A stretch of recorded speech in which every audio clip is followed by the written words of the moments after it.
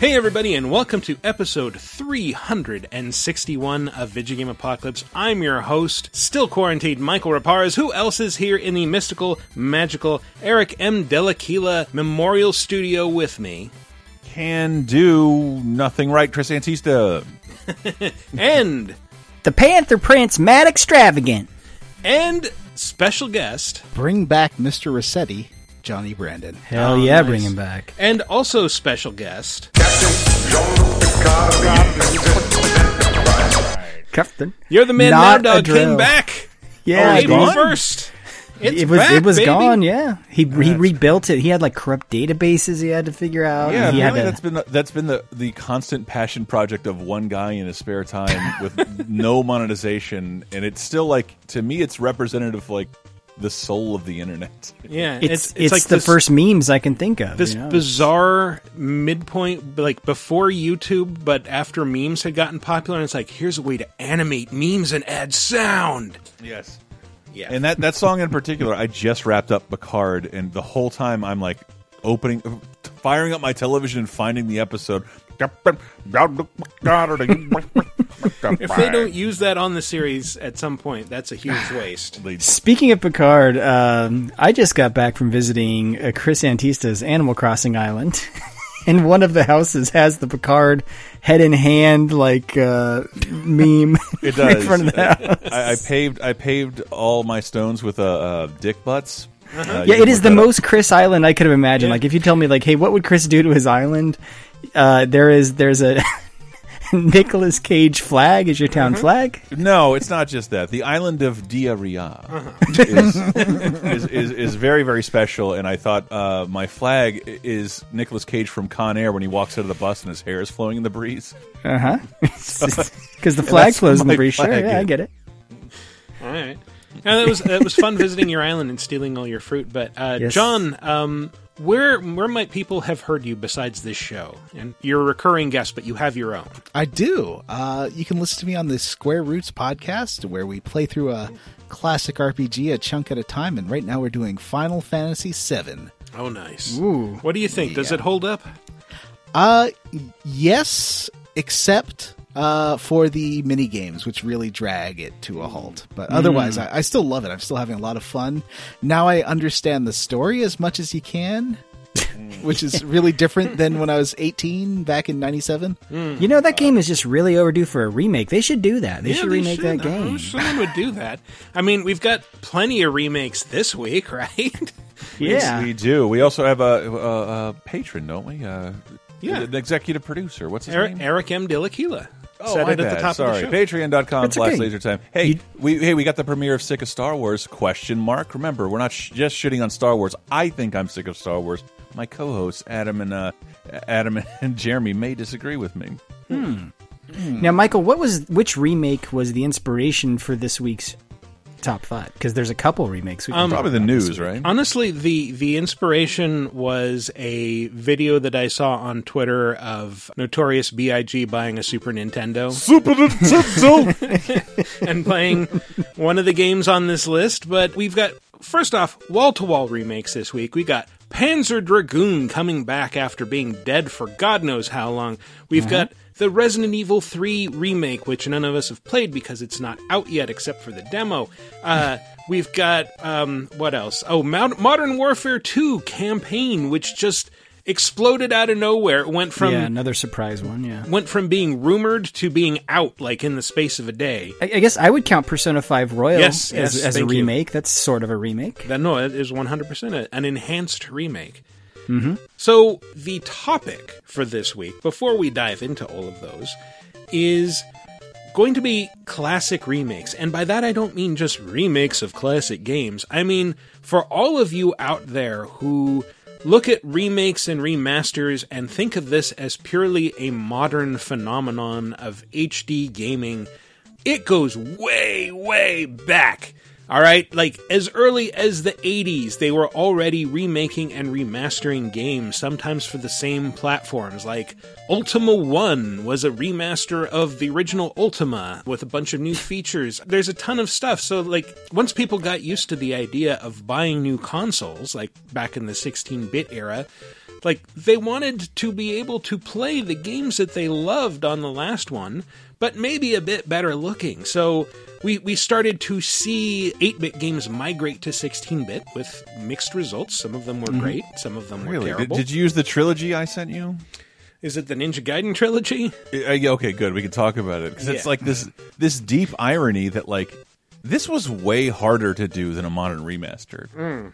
To bring 3 Ninja Gaiden games to the Super Nintendo and just kind of, like, completely redo the graphics. Yeah, well, they didn't redo them that hard, I'll tell you. No, and they also didn't refine anything because, like, it has bad frame rate. It has bad frame rate. Elements that are moving in the background in the 8-bit games aren't in the 16-bit games. In some ways, it feels like a step back. But I think that's, except for rare cases, which we'll probably talk about, like the remakes from the 16-bit era, even from like NES games coming on to Genesis or like fucking arcade games getting enhanced ports, like they were painstaking to make, and they suck so much compared to like a 360 game that gets a frame rate improvement and a mild texture resolution. That what we consider now a lazy remaster is so much better than Ninja Gaiden Trilogy, which they put way more work into. And now, Michael, we were talking, you had a little bit of trouble figuring out which things actually qualified, because back then you had this strange phenomenon of like ports or other versions of games coming up like a year or two after the release of the original. You would get a game coming out on Apple II, and then it would come out on like Amiga or Macintosh a couple years later, and it would look much better. But I think I'm going to discount games like that because, like, okay, that's a remastered port, I guess. It's a port that takes advantage of the new platform's capabilities. And so you would expect a graphical upgrade, but it's not like, hey, remember this game you used to love 10 years ago? Well, we're re-releasing it in a fantabulous new format. Wait until you see Prince of Persia on the Macintosh. I guess for me, the qualifier would be it would have to use new art assets. Like that. That should be kind of the cutoff. Yeah, I mean, right? a lot of them did use new art assets, and then it was actually like hard to fake at this point. With new architecture, you couldn't really. It's not like there was. Even today, there's no copy paste. It doesn't exist. But the remakes that I'm going to be talking about were not just like, oh hey, this game's coming to this platform now. These were all billed as remakes. Like, it was kind of a big deal. This is something that they talked about. There was a little bit of nostalgia thrown in, or like, hey, maybe you didn't get to play it on this obscure platform. Well, guess what? Enhanced remake. Look at all these colors. So we are going to dive right into those right after this. Hello, fellow Nerf herders. Did you not like Last Jedi, Rise of the Skywalker, or would you just prefer a majority of Star Wars fans take a slow walk into a volcano? What I'm saying is, are you sick of Star Wars? Well, I thought I was, but my co-hosts Jeremy and Adam beg to differ, except when they don't. Get ready for a whole lot of love, a whole lot of hate, and a whole lot of geeky therapy in our new series, Sick of Star Wars, with a big, giant question mark, exclusively available at patreon.com/lasertime. Here's a little taste. McClunky. Footage. Does anybody remember the show Total Request Live, otherwise known as TRL? Heck yes. TRL was a show on MTV that would count down the best music videos as voted on by the public. You mean Marilyn Manson and Eminem? Yes, Eminem. Yes, we got LFO talking about Summer Girls. Macaulay Culkin was home alone. That is the worst fucking rap I've ever. Anyway, TRL, like a bunch of people outside screaming for their favorite music videos and being allowed to vote on them from home via the internet and via mostly telephone at this point. Yes. And on the 3rd of March in 1999, about 3 months before Star Wars comes out, MTV premieres the music video for John Williams' Duel of the Fates. And for 11 days, this appears in the top 10. Imagine you're in a world like, I can't see any more Star Wars footage than what's in the trailer. You're saying you have more for me in addition to a choir and an 80-year-old man conducting an orchestra? But I'm going to call MTV and ask you to play that all the time. This is Dave Holmes in Times Square introducing the Duel of the Fates music video for clearly not the first time. But this is a person in Times Square, like in person. Yeah, we love Star Wars so much. Came all the way from Michigan to New York City with a group of college students, and instead of going to the bar last night, we went to Toys R Us to get some Star Wars toys. Are you kidding me? Oh, yeah. You are such a geek, Stacey. Yeah, I am a geek. That's awesome. I'm so proud of you because I'm a geek too. I'm gonna have to stock up on those. So you're ready to check a third look at the Star Wars video. Are you ready? Oh, yeah. Are you guys ready? Yeah! Very well.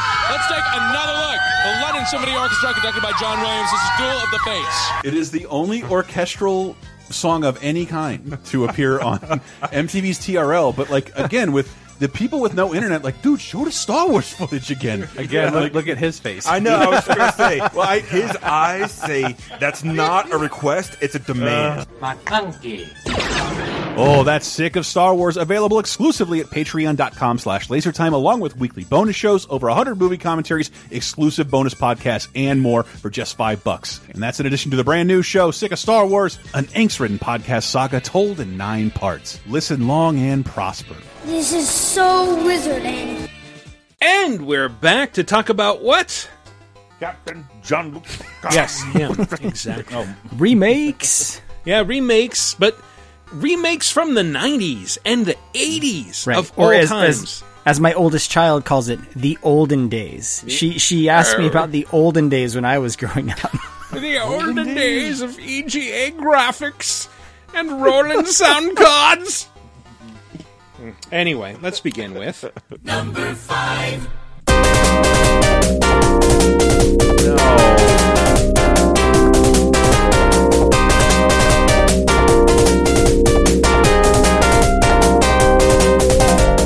Chris. You said no. Why not? Which one are we talking about? You don't like the Wily Wars? Nobody likes the Wily Wars. Why not? They're It's pretty just good. terrible. No, it's not terrible. All right, tell me why. Tell Okay. me why. Wily, first off, you couldn't get it in the US until it came out for the Genesis Mini or Genesis Classic, whatever they're calling it, because it was like an exclusive Sega Channel release. Yes, And- but you could get it on those like weird. Before they were making mini consoles, you could like buy them in like Hot Topics and Walmart, and Capcom had signed a deal where like you could get the Wily Wars, but you had to get it through this one thing you plugged into your television. Weird. Well, it was the Genesis remake of Mega Man 1, 2, and 3. I think it's generally pretty faithful. The only problem that I had is like it feels a little bit heavier. The jump button is a little bit laggy. But if really, that shouldn't be important in a Mega Man game. I know, right? No, it's hugely important.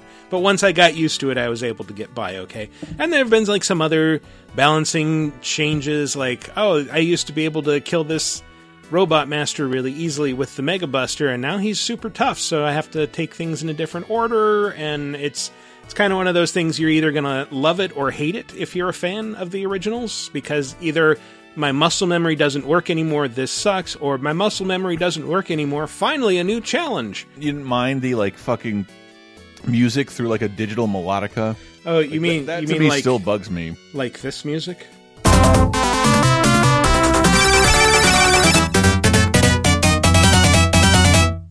God damn it.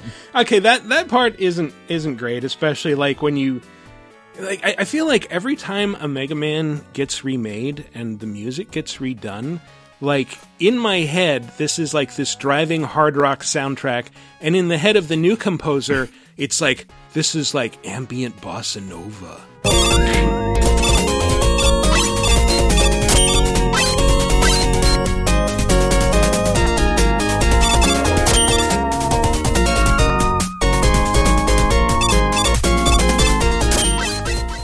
But Got Me Down is not happy. I don't like that at all. I think if you go in and play these games, like they are pretty faithful adaptations, and it's like this is an interesting new way to play Mega Man. It's 3 of the best games in the series, and they add a Wily Tower mode, like after you've finished all 3 of them, that is sort of like that final chapter in the first Phoenix Wright game that it's like, oh, this is the first thing in this game that feels like it was made for the DS. Where it's like, all right, now we built this part of the game for the Genesis specifically. The Robot Masters have attacks that like would only work in 16 bits. Like this monkey guy can shoot his staff in 8 directions, and yeah, it definitely feels a bit enhanced. I mean, it's kind of a neat extra on top of pretty decent remakes. So strange. I don't know. It's so strange. This was sought after by me for so long, and I didn't get my hands on it until emulation, and just instant disgust. Emulation is not great from what I can gather. Like looking at videos of emulated playthroughs, it's like this is running at like roughly 3/4 of the speed it runs at on the Genesis Mini. Okay. I don't know if that's like a problem with the emulation or what, but I actually had to speed up the music samples to match what I heard in the game. So I feel like, well, we may talk about the new release segment, but it's like, if hearing you say you like the game, like the only people who could like this game are people in a hostage situation. Like, I can't get this game anywhere else. Agree to disagree. It's on my Genesis. I'll enjoy it. There is infinite ways now to play all of these Mega Man games on any system you want. Like, there's no reason for this to exist now. Maybe I'm being too cruel. I don't know. I'm sure this is someone's first Mega Man game.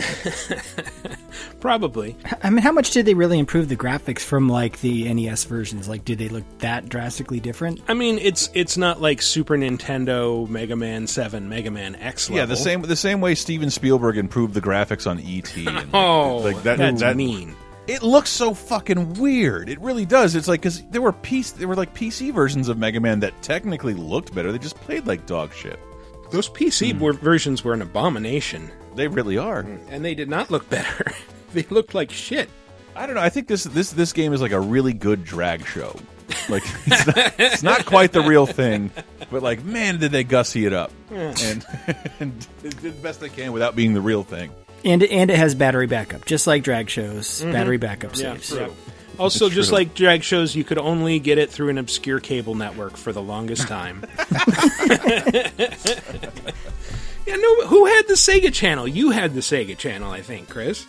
No, I didn't. No? Like, no, we desperately wanted it. Yeah. But I think by the time it came here, they had like kind of pulled the plug on it, and it was a really difficult. Like, to convince your parents to do that, like, I was still trying. Does this system play any of your old games? No.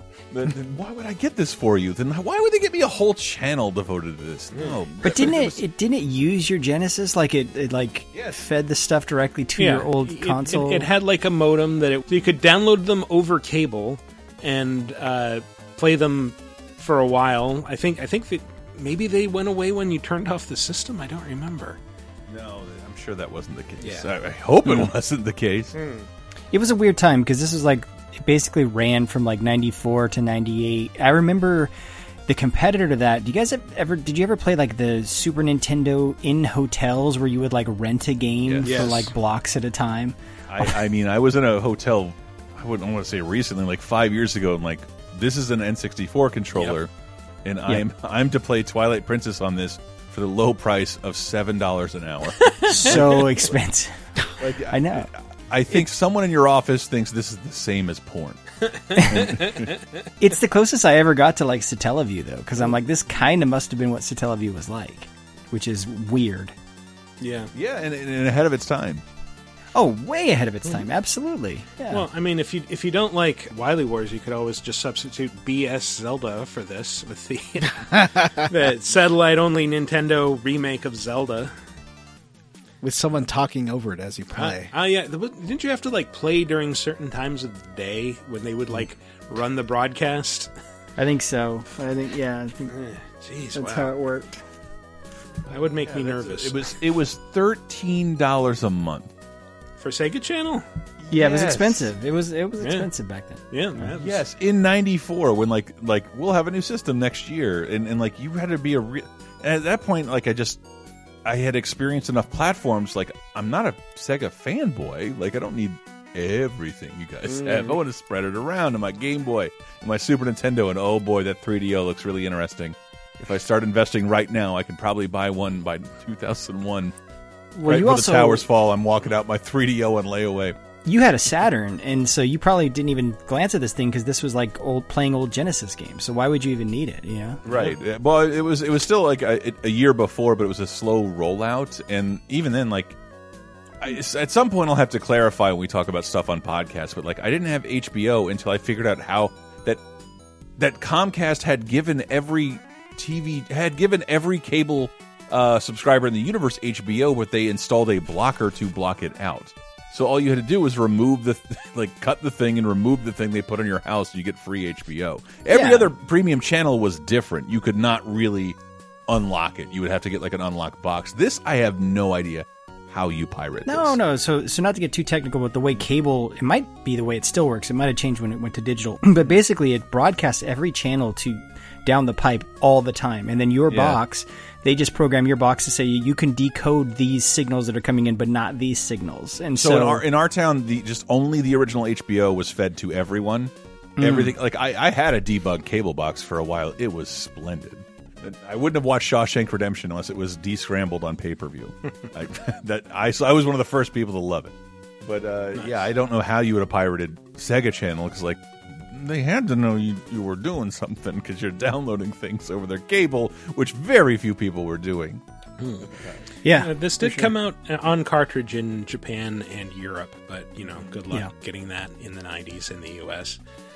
you you probably could just it was import just it, so but, challenging. you're going to pay 3 times as much for it, and This game to me never gets better than the box art. That's the best you have. I don't know. I enjoyed it. I was surprised by how much I enjoyed it, which I was ready I'll to give it throw a the shot. controller through the wall at first because like this, what's up with this? Why is the jump map to the C button? Why does it jump a second after I push it? And then the more I got used to it, it's like, okay, this works. This works. I'm fine with this. But it is exactly what you're talking about. A semi painstaking remake. It was not easy to do. Like it's there's no way to port over the code. I think you have people looking at the code and redesigning sprites from scratch. And obviously, I believe this is outsourced. This isn't Capcom internally overseeing this. we might also be underscoring the fact that, like, well, at least in my mind, Mega Man was traditionally thought of as a Nintendo franchise that had kind of, and 1, 2, and 3 had been a big part of the NES's success. And at this so point, for those to come out Nintendo on had Genesis, published the last Mega Man game, I believe.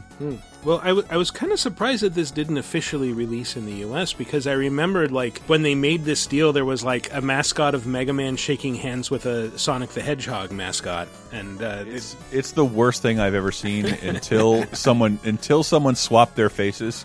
To me, I have very few perfect Instagram posts. It's a swapped face of Sonic and Mega Man from that art, and I just wrote, "I wish I was dead." God, can someone Photoshop in Joe Exotic just posing next to the old Sonic movie model, please? Can I have that, internet? Yeah, having him marry a very straight hard man and top man. That's a quick pull. Somebody reward me. I saw a chart. It's awesome. It's like charting all the crazy shit in that show, and one of them's like number of straight men in gay marriages and number of gay men in straight marriages, and it slowly goes up and then just tapers off midway through the show. My favorite meme was what someone posted on the LaserTime Facebook community, which was from Office Space. It's like, what would you do if you had 200 tigers? I'll tell you what I'd do. 2 men at the same time. all right, you're listening to Tiger King Apocalypse, and next up on our top 5 Tiger Kings. Number 4. Terrans are weak and foolish. I shall eat your heart. Bloody, watch it!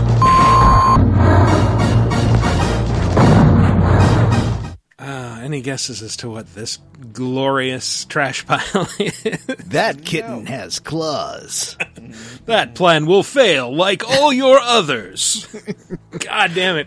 I loved Super Wing Commander so much. Oh, dude. Okay, tell me more, please. Yes. So, Wing Commander was a fantastic early 90s space sim that was basically Top Gun in space. You were this young hotshot pilot who you could kind of create your own character in that very first iteration and like interact with all these other pilots who would be your wingmen. The story would branch depending on whether you won or lost battles. And you'd kind of get to know this cast of characters that, like, you could talk to them in a bar between missions. And it felt like kind of like living in this world a little bit. And to the point where if you died, you would get to watch your own funeral with, like, the colonel giving a eulogy for you. And then they send your coffin off into space like Spock's in Star Trek. But Super Wing Commander came along a few years after Wing Commander had made its splash and appeared on pretty much every hot console at the time, from PC to Super Nintendo to Sega CD. Oh boy. All right, some serious action. A lot of young pilots get excited when they see the first destroyer. Just what do you mean by that, boss? They lose their heads and go straight in for the battleship. Then a right fighter they forgot about blasts them from behind. Big ships move slow and turn like pigs. Thing to do is clean up the fighter cover first. Then go in for the battleship. So that was the talkiest that the original Wing Commander got. Okay, On real quick, Sega CD. Mark Hamill can get away with anything. I don't know who's supposed to be offended with that accent, but I'm sure someone is offended. I'm sure everyone is. I was offended. And B, why did they just leave the demo mode of that keyboard on the entire time they were speaking? I don't know. Here's the same scene remastered with new actors and new music in Super Wing Commander. All right, some serious action. Oh, wow. A lot of young pilots get excited when they see their first destroyer.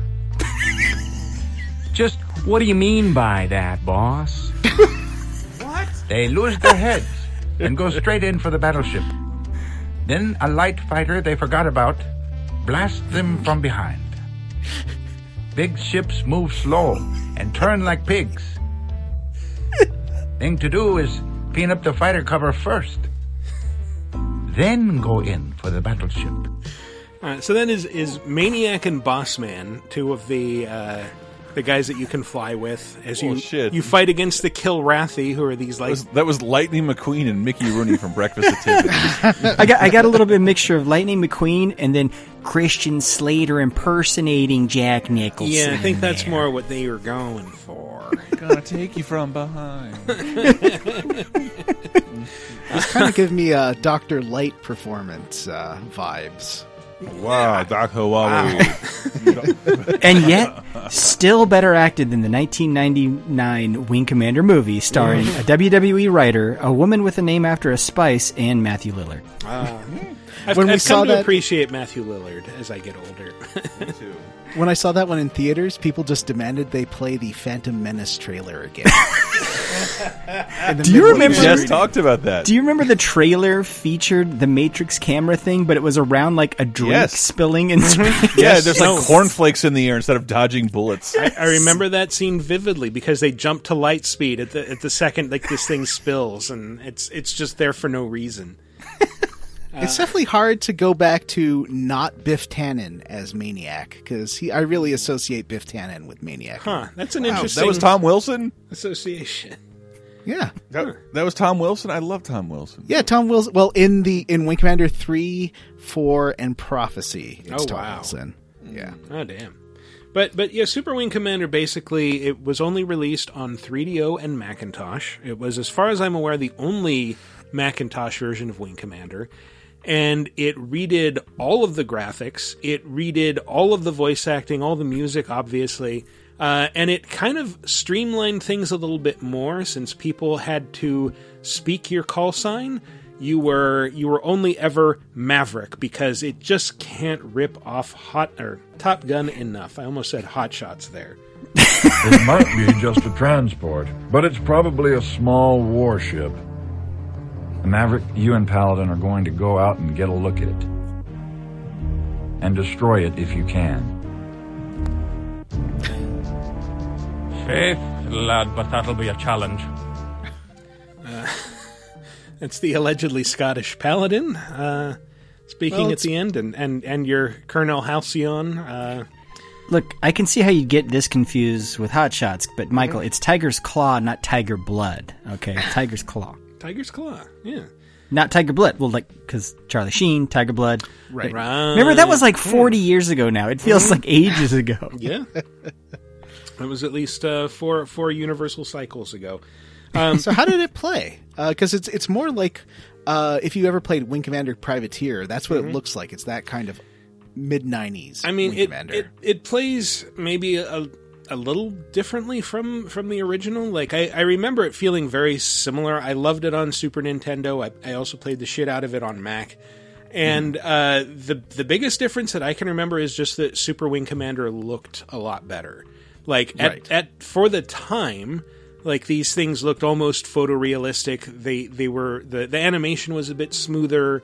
The sprites were just generally sharper. I had the misapprehension for the longest time that it's just like Super Wing Commander, the missions don't branch. Like things will always happen the same way. And then I looked it up and like, oh no, it looks like it does branch. But why would you play through that game on anything but the winning branch? Because I guess you see some cutscenes you wouldn't see normally, but it's a safe. You get to fly different missions. Yeah, you could totally save scum your way through it. You don't want your wingmen to die just so everyone can mope about it for a while.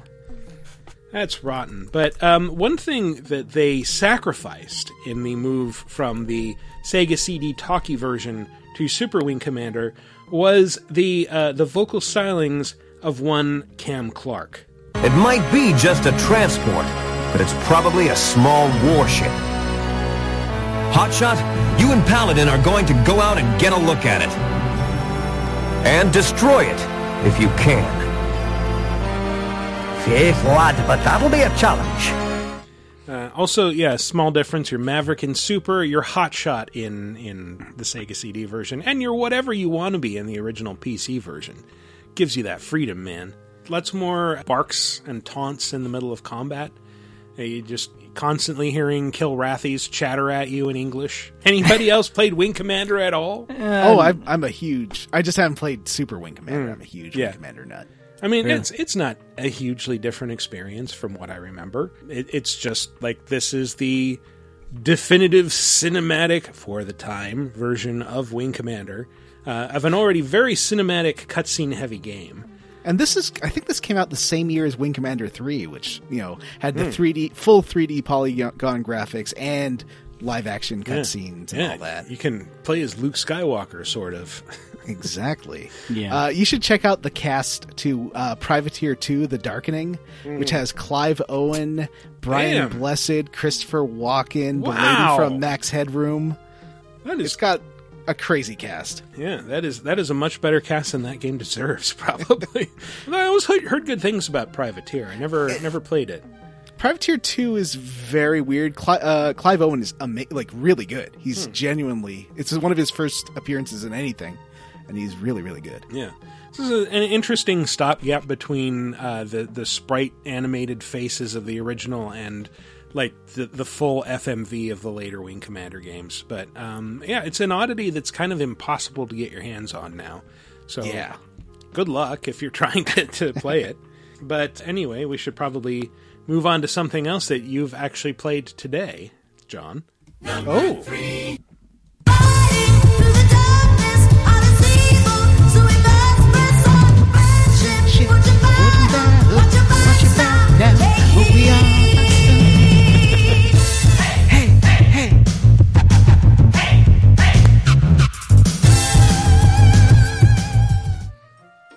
All right, what is this? That is a Lunar. Yes. That is the Sega CD opening. Oh, okay. Yeah, Lunar, better known as Lunar Silver Star Story, because that was what the PlayStation remaster was called. Silver Star Story Complete is the PlayStation. Thank you. Because it has all the DLC, of course. And a cloth map and all this stuff you don't need. Yeah, that's true. I still have that cloth map. Oh my god. But yes, Lunar Silver Star Story was a sprite-based, very heavily anime-influenced JRPG, originally for the Sega CD. When they brought it over to PlayStation, they redid all of the graphics, significantly cleaned it up. It looks much, much better.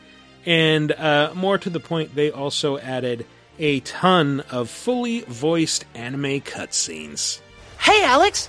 I figured you might be here. Now that the warm weather has melted the ice near the Dragon's Cave, there isn't any time to waste getting started on our big adventure. If we hurry, we may be able to sneak in without waking the dragon. Then we can get a fantastically huge diamond from its lair worth thousands and thousands of silver, making us filthy, stinking rich and very popular in the process. Rammus is great. If ever there's been an argument for subs over dubs, I think we just heard it. No, I love it. It sounds like more sex-positive Steven Universe voice acting right there. Now, the Sega CD Lunar did have fully voiced cutscenes, but they were sprite based. They weren't they weren't at FMV. Yeah. So I guess there was also a Lunar anime. Do you know if like they did original animation for the PlayStation version, or was it just taking it from the anime? I haven't seen the anime, so I could not answer that, but I thought it was original. Yeah, it definitely has a feel of like video game cutscene where there's a character in your face yelling things. Yeah. So, yeah. But I think overall it's like you said, it feels really rough playing it now.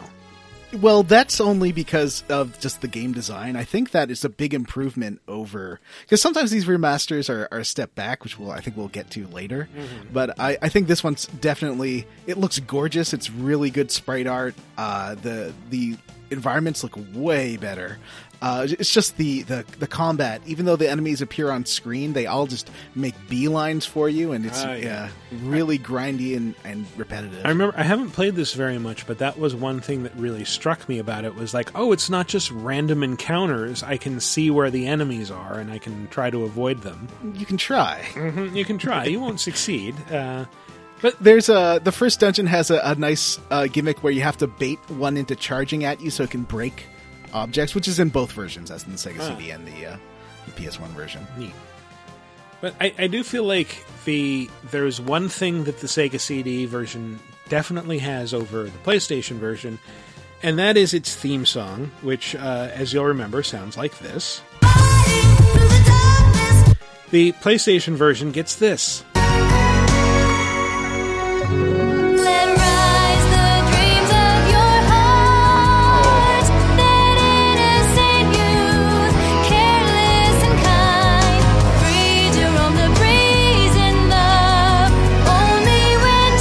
Tap out. Tap out. I'm tapping out. Where's the tap out button? Finish the verse. Finish the verse. The original version has a great song. I don't know why they decided to replace it with the national anthem of video games. You know, it kind of sounds like the Magic Knight Rayearth theme song, which they were also, like, they'd just done, like, the Saturn version of that. I think it was their last game for the Saturn. All right, Michael is not invited to the next edition of Shame Songs. I'm not saying I liked it. I'm just saying it sounds like this other thing that they also You sure know a lot about it. I do. I was a huge weeb in college. What do you want? That Sega CD version, when I rented the game the first time, I called my friends and played that song for them. Oh, nice. Which is humiliating. But, in retrospect, but it was probably felt awesome at the time, right? Yeah, it's like, this is so cool. Mm-hmm. These cutscenes have full voices, and there's a song, and it's better than the Night Trap song. And your friends were probably look back on it and it's like, man, I'm so embarrassed because I thought that was so awesome. I'm like, oh man, John's such a cool guy. CD quality songs, man. It was like the classic conundrum from Jurassic Park is like, you were so busy worried about if you could, you never thought about if you should put those songs on there. I listened to that Sega CD one in my free time for fun sometimes. I was just going to say, you probably made people a mixtape of those songs, didn't you, John? I still think it's as good as the Soul Calibur theme song. Or Soul Blade, sorry. Oh, wow. Gotta get the edge of soul to carry on. Anime's the worst. Yeah. Well, it's also just the something about English translations of anime songs, especially. It's like, what is this approach to songwriting? You're just like cramming as many words that don't rhyme in as possible because you want to capture the original meaning. Just write a goddamn song, my God!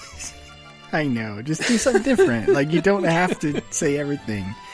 I'm just kind of wondering, it's been a long time since a Lunar game, like, what happened? Because I feel like everyone was talking about these when they came out, but then it's just kind of like, we didn't get... The company went under with a giant Lunar release. Well, there were two of them, and I think the last release was for Game Boy Advance. No, well, there's a DS, that was Lunar Dragon Sword. Okay, yeah. And then there's the PSP of course it's Dragon one, Sword. Which I think came out in 2009 here, which is another remake of Lunar 1. Okay, and that one's come to iOS. Oh, wow. So it's still technically around. Yeah. Yeah. You can still play these games, maybe. Yeah. Assuming they've been updated. It was on sale this week, I think, the iOS one. And you can still download the one for Vita or the PSP one on Vita. That's pretty cool. But is it as cool as number 2?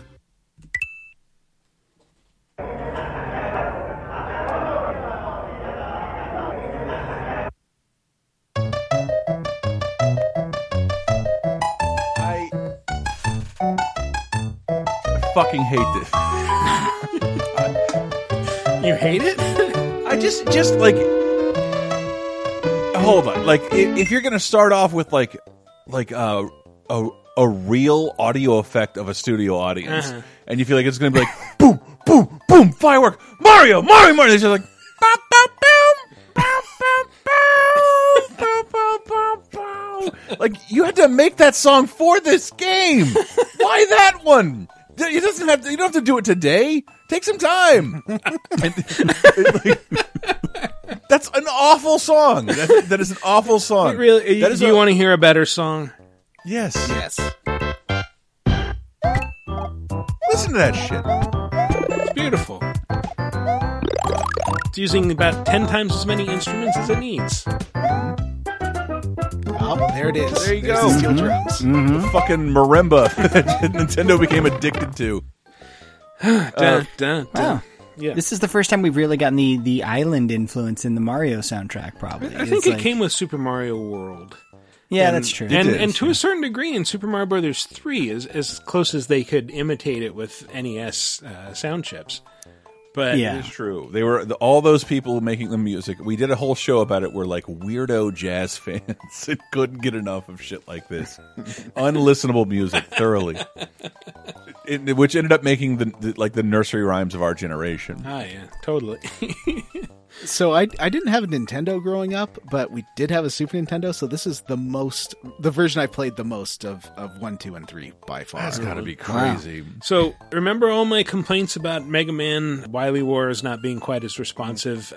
Those go out the window here. These are perfect recreations of the first 4 Mario games, including the original Japanese Super Mario Brothers 2, which was in the collection Super Mario All-Stars as the Lost Levels.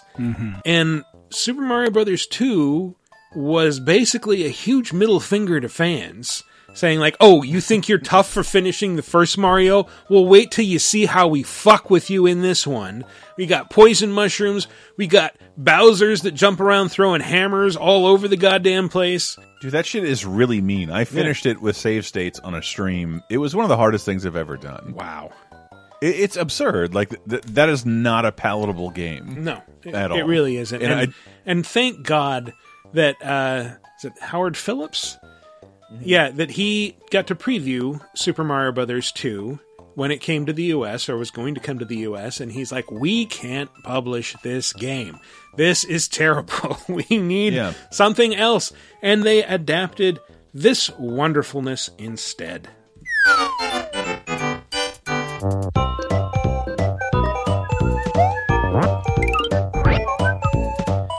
The best Mario game. I love the bass boost they give the music in this.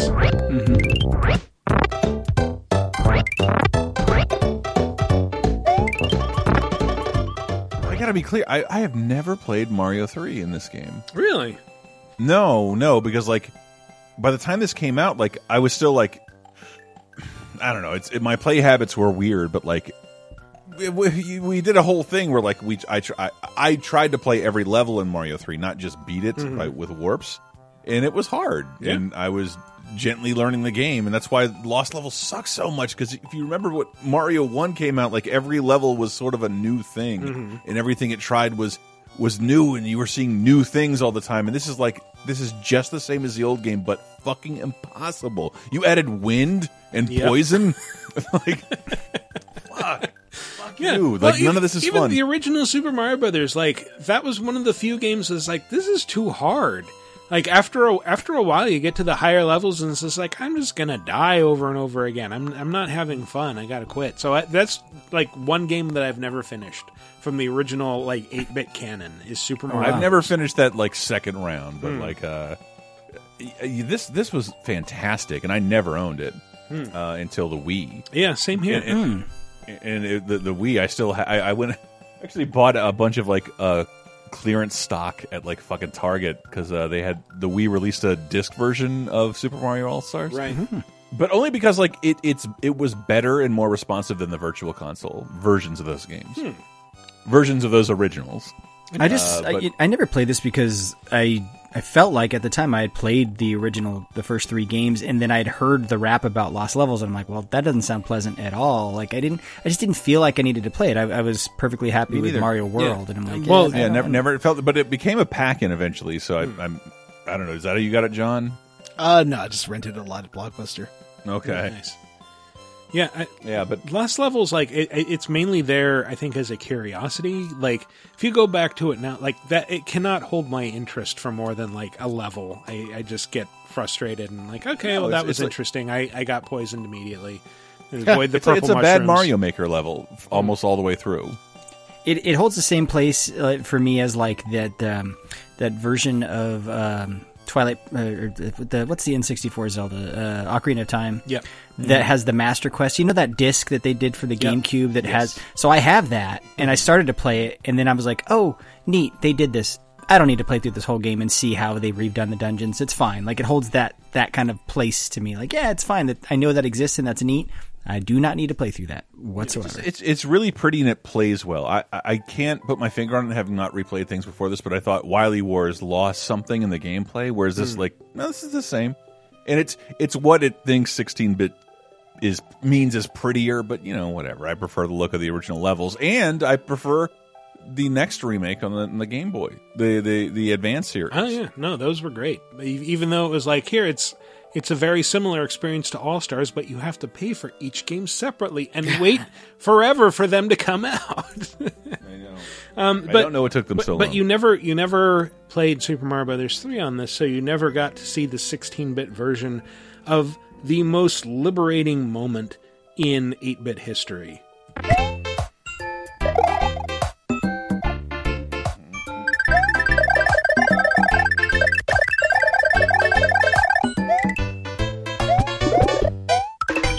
The moment when you will believe a fat Italian man can fly. True. Never worked out a day in my life. Whee! So I'm just really mostly curious about like why Nintendo decided to make this. Because it's like, was this for people who maybe had missed any one of those 3 original games on the NES, or was like I do know it kind of fell in this weird gap where it was like after they had released Mario Kart.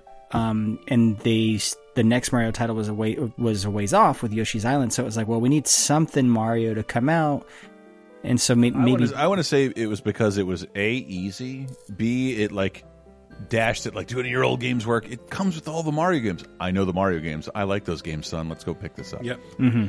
And it was a pack-in almost immediately. I very rarely remember it being sold separately because like within a year, it was a pack-in with Mario World. You would own 5 Mario games by buying this fucking system, which even made me a little mad. According to Wikipedia, Miyamoto just came up with the idea after Mario Kart was done. He's like, we should make a compilation of Mario games, and Nintendo's like, yes, excellent idea, let's do that.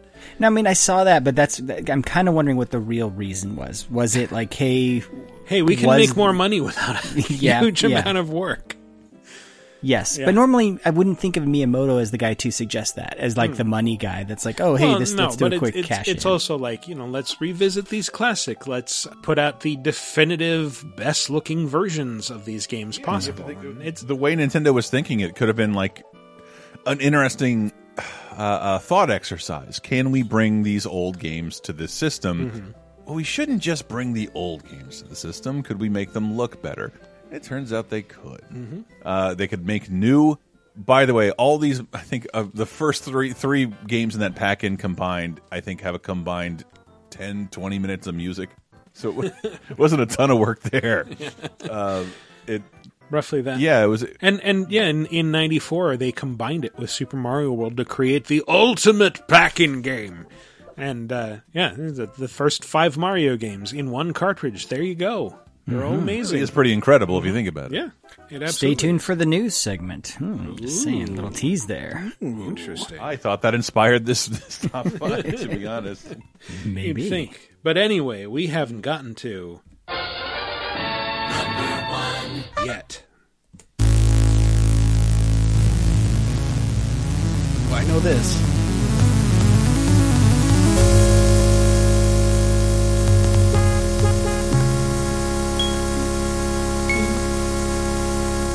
There's a certain segment of our audience that is creaming its fucking jeans right now. The cool segment. Yeah.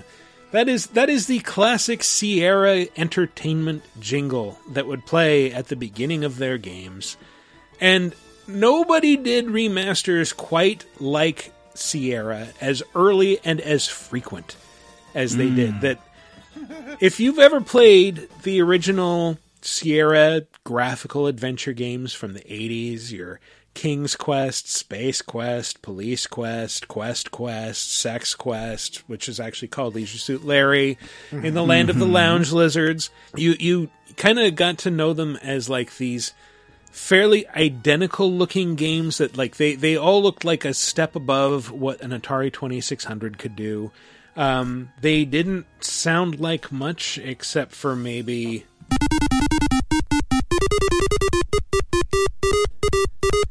which sounds great. Yeah. But well written and fun to interact with, and you could actually like these being early adventure games, you would type in commands and just kind of try to intuit what a game wanted you to do instead of just like, oh, I've got a series of commands that I activate using my mouse. Like, oh, can I talk to this? No. Can I touch it? No. Can I pee on it, which is an actual command in Leisure Suit Larry? Yes. Sure, why not? But Sierra did a bunch of these. The first was actually King's Quest. So the original King's Quest, released in the mid-'80s, was a very straightforward, kind of ugly game. And in 1990, they decided to remaster it to make it look like their other EGA games at the time. EGA being referring to a monitor standard that so was confusing. 16 colors. So, because even at the time, it like I remember, like I was hanging out with Sam. I could install the same floppy disk game on my computer and his, and they would look different. Yeah, because he had a different monitor. Right, like it was so weird, but it was like it felt like a drastic difference at the time. Most of these games were for EGA. At their peak, I think you could say they looked a little bit better than what an NES could do, but not as good as like a Genesis or a Super Nintendo. And when VGA monitors came along in the early 90s and became standard, they wanted, for whatever reason, to bring back their original number ones to look like their other current games at the time, which ranged from like, this is like a very vibrant looking animated cartoon to this is as photorealistic as you can get with 16-bit graphics on a 256 color monitor. So you got Police Quest 1. Search for the Death Angel. Yeah. Pursuit of the Death Angel, yes. Yeah. Which is kind of legendary for being really stringent about, like, you have to follow regulations. If you're late for your briefing, you will lose your job and it'll be game over. Fun fact, playing the original Police Quest for the very first time, I just typed in remove pants and immediately I was naked and it was a game over. So you can do that. Just cop disrobes in station, gets fired. You can get fired in both the EGA and VGA versions, I think, for groping another man in the shower. Oh, nice. In the police locker room. All right. Well, awesome. But the music that I played at the beginning, this terrible, is like a car chase. You're like seeing a drunk driver and chasing him. Here's the same thing in the VGA version.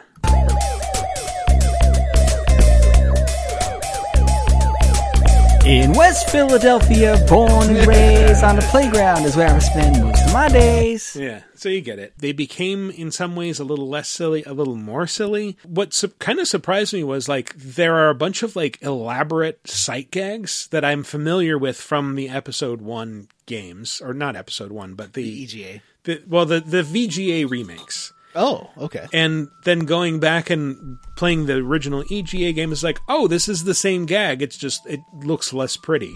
But they have this whole thing where, like, if in the first screen of Leisure Suit Larry, for example, you wander away from the bar, it's just surrounded by dark alleys and a thug will immediately come out and beat you up. And if that happens, like, there'll just be a text box on screen that says, like, okay, he messed up again, get him another body, and then, like, a panel just recedes through the sidewalk, and your body is, like, taken into this underground area and fed into a machine, and you get a new body through this long, elaborate sequence, and it's just like, okay, now you know what we go through every time you restart your game. Here you go, back on the street. Now, these were all pre-Daryl Gates police quests, right? Yes. These weren't... Yeah, this was Police remember Quest that? 1, which is Jim, what was his last name? But I just want our listeners to know how weird it was that, like, an ex-police chief of Los Angeles was the producer on 3 Police Quest titles, and they used him in the marketing. And this is a man who, not without his share of controversy, too. Like, Jim Walls, he was also a former police officer that created it. But he wasn't the LA police chief during the Rodney King riots. So. No. I guess, yeah, the 4th to 6th titles, I'm looking at Wikipedia right now, were designed by Daryl F. Gates. And I remember getting Sierra's Interaction magazine because I'd sent an Infinity registration card. They were very, very proud that they'd gotten a luminary like Daryl F. Gates to design their games. See, the only Police Quest, I actually worked on Police Quest on SWAT 4. Really? Which SWAT 4 was great. And do you guys remember who developed SWAT 4? Looking Glass? Irrational, that's it. Yeah. But yeah, Police Quest, I do remember, the early games were very much like procedural police things where it was like, no, you're a detective and you have to follow these rules. And if you like any Sierra game, if you do one thing wrong, game over, pal. Like, you're done. Yeah. You just have to save scum through those. They tell you, like, save early, save often. And different files. Because we'll kill you for laughs. I love the first 3 games. I played through the 4th one, and like, I wasn't super woke as a teenager, but I thought just, like, it ends up having this trans woman being the psycho bad guy at the end, and you find her by attaching a leash to a random dog in a park. It was just like bullshit. Ace Ventura. Just like Ace Ventura, Johnny. It was shitty. I mean, it was, the bad guy was a psycho trans woman in Ace Ventura 1. Finkel? Oh, man.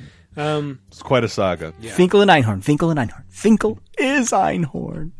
These VGA versions of the games, I thought were so hit or miss. Like, Space Quest 1 had an almost serious aesthetic to it. This first 3, or first 4 Space Quest games really did. They'd be silly, but the look was very, like, hard sci-fi, like, based on popular movies and stuff. But when they redid Space Quest 1, they made it look really goofy. They gave it kind of this Day of the Tentacle style warped doors and really goofy look to it that it just bounced hard off of. I remember it looking more or less the same as Space Quest 4, which was like, no, it was like they were trying to be semi-realistic, although it was goofy in a lot of the same ways that the original Space Quest was goofy. And again, like, they would kill you just for a laugh. And I remember one of my favorite gags was, like, you see, like, this crater full of, like, bubbling green liquid, and one of the things that you can do is, against all common sense, you click the hand icon on it, and you will just shove your hand down into it and wait for a second and pull it back, and it's just like a red stump. And then you fall over backwards, and, like, the programmers will come in and say, let's see what he did wrong. And they, like, start, like, drawing on the screen like they're doing analysis of a football game or something with, like, okay, now here we're drawing this circle where you can see he made the fatal error of putting his hand in the puddle of unidentified bubbling goop. Oh, look at this. He's falling backwards. Here's an arrow to illustrate his trajectory. Look, this was the time when any police procedural on TV, the cop would dip his finger in what he thought might be cocaine and rub it all over his gums to double check. Like, that's what we believe. That was the way you check that stuff. Yeah. Yo, this shit is pure. You mean to tell me this isn't cocaine? Yeah, I did Ice-T doing cocaine. Whatever. Quest for Glory 1's remake was beautiful because they did claymation for all the monsters. Oh yeah. It looked, and so yeah, it's like Clay Fighter style digitized claymation, but it looked really nice. Yeah. And going back to Police Quest for a second, one thing that really struck me about it was like they seem to have like rendered like the sprite for the main character is always standing at a weird angle because you're supposed to get the impression that this is isometric, but it really just looks like I'm leaning over to one side, strangely. But yeah, Quest for Glory 1 is... That whole series is probably the best thing that Sierra did. And I love the rest of Sierra's output. But like, they at some point said, let's merge our adventure game approach with an RPG and let you just constantly sneak everywhere to gain experience points, because that's the way the world works. You'll get really good at sneaking if you just do it all the time. And although I think the original Quest for Glory, which was called Hero's Quest, so you want to be a hero, they had to change it because there was the board game Hero Quest. Right. The clips that I found on YouTube, they actually sound a bit better than the remake. So here's the original. The fight scene.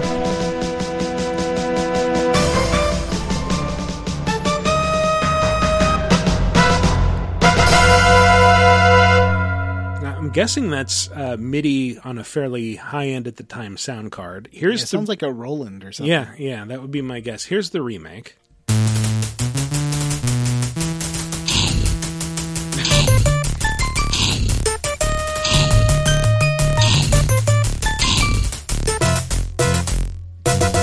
I mean, you do get monster snarls, so that's a thing.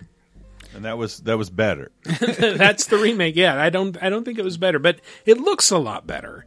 I'll say that for it. Yeah. And I do miss that text parser though. You could have like so many little Easter eggs and stuff hidden inside that you could just type in the weirdest things you want to do, and sometimes they accounted for it.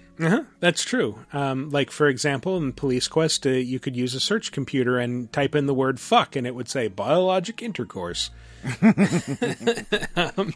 But yeah, like I liked the appeal of that at the time, but I also like the simplicity of like I don't want to have to guess constantly at what the game designer's intent was, because to advance there's really only one right thing to do, except for in the Quest for Glory games where there are several paths through the game. Can you imagine trying to figure out that you had to pick up a pie and then throw it at a Yeti in King's Quest V if you had to type in all that stuff? Instead of just using this cursor interface that just, now it's touch, now it's walk, now it's talk.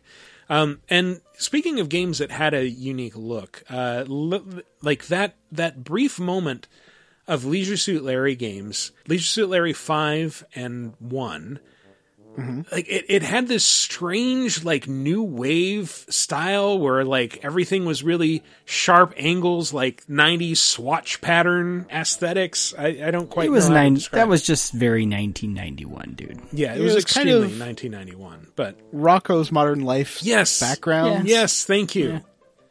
Yeah, that's a good way to put it. I mean, I can't believe you don't give that game the credit it deserves. It's Passionate Patty Does a Little Undercover Work is the full name of Leisure Suit Larry 5. Not to be confused with Passionate Patty in Pursuit of the Pulsating Pectorals.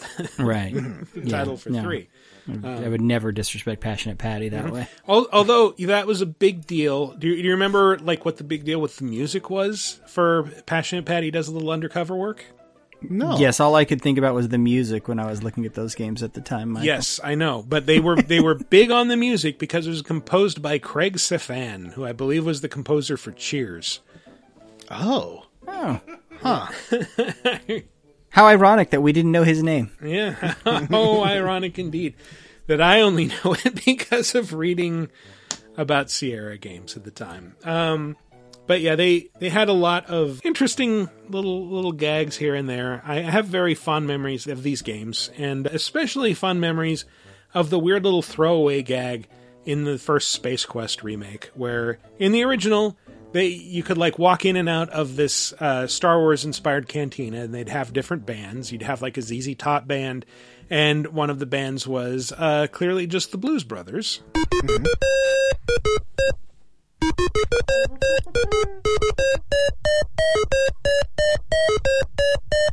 And they redid that for Space Quest 1.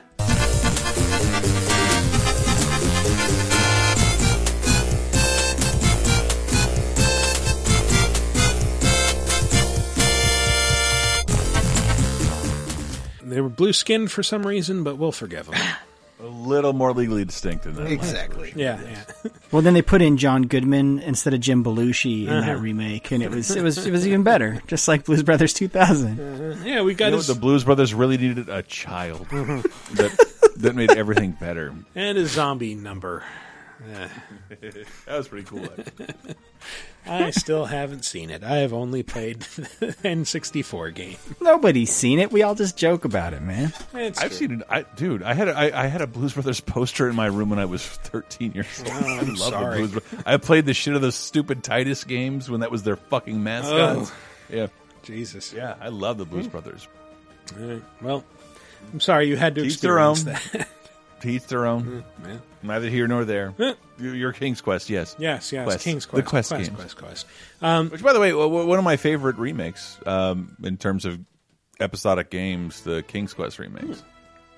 Oh, the really recent ones. The ones with Christopher Lloyd. I really want to play those. I still haven't got to it yet. Same. But they actually publish those under the Sierra label, too. It's not just an Activision game. Yeah. Yeah, take your time. It's too late now. You can't affect anything. That's true. At the time, I remember King's Quest was always like the goody two-shoes. This is more of a kid's series, kind of series, until 6, which was amazing. Kind of more grown-up, vibrant, felt a little bit more open-ended, more like King's Quest coming into its own, rather than just these silly gags inspired by fairy tales.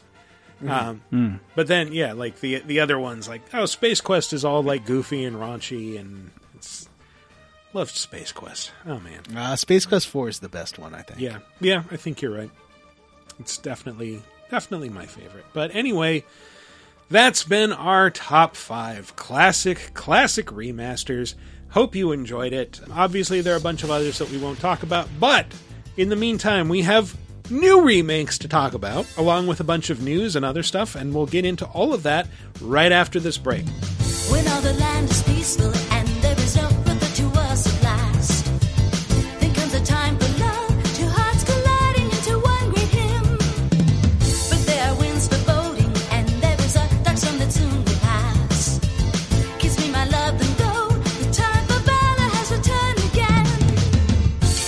All through the night, keep marching on, fighting through the darkness, all is evil, so we must press on. Friendship, fortune, battle, watch your backs now, take heed.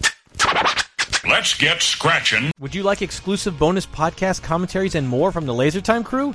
Then we strongly encourage you to support this show on patreon.com/lasertime. It supports not only this show, but all the rest of the LaserTime network. You'll get commentaries, play games with the hosts, see exclusive videos first, and receive an uncut weekly ad-free podcast bonus time. Speaking of which, here's a quick taste. It's interesting how this has all been affecting us, starting with it was my birthday, your birthday, your son's birthday, and my dad's birthday during all of this. And 2 of our other friends' birthdays. That's true. It's been absolutely crazy. Well, and also totally boring. Well, yeah, I keep calling it a slow-moving 9/11. I should say that, we had to cancel all of our birthday things, and I feel the worst for your son, because he's actually at an age where it matters. And yeah, I mean, it was his first year, going to be his first year as a teenager, and I just told him we're going to have to push it off to the summer, but I don't know if I can even keep that promise. Son, can you put a cork in puberty for another year? Are you gonna have to... Get Bonus Time, a weekly uncensored and commercial-free podcast every Tuesday, starting for just $5 on patreon.com/lasertime. Is the world of today getting you down? Well, then why not check in on some of the good stuff that happened this week in movies, TV, games, and more 30, 20, and 10 years ago this very week with our show 30, 20, 10. Here's something you may remember from 20 years ago.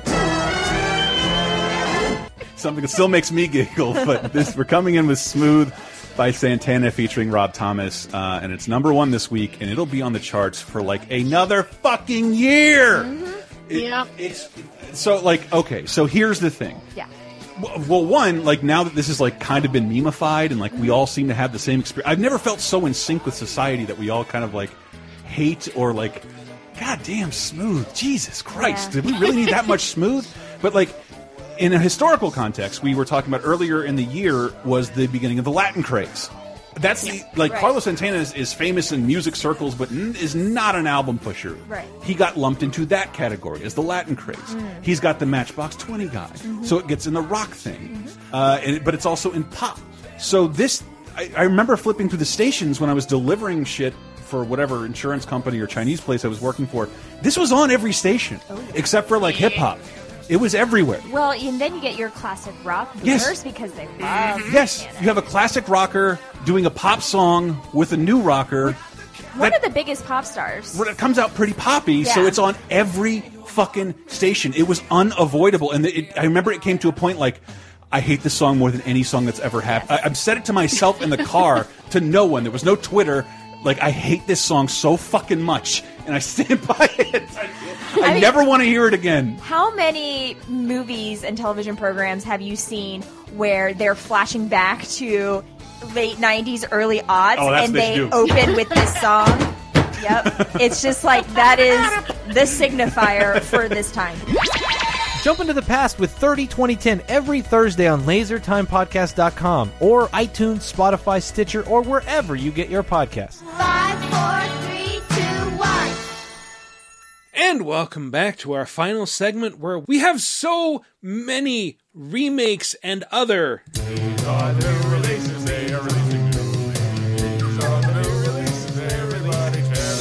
to talk about. Resident Evil 3 remake. That's probably the biggest. Easily the biggest release of this week. Coming out on Friday, but I've played through the demo, which, if you know what you're doing, is disappointingly short.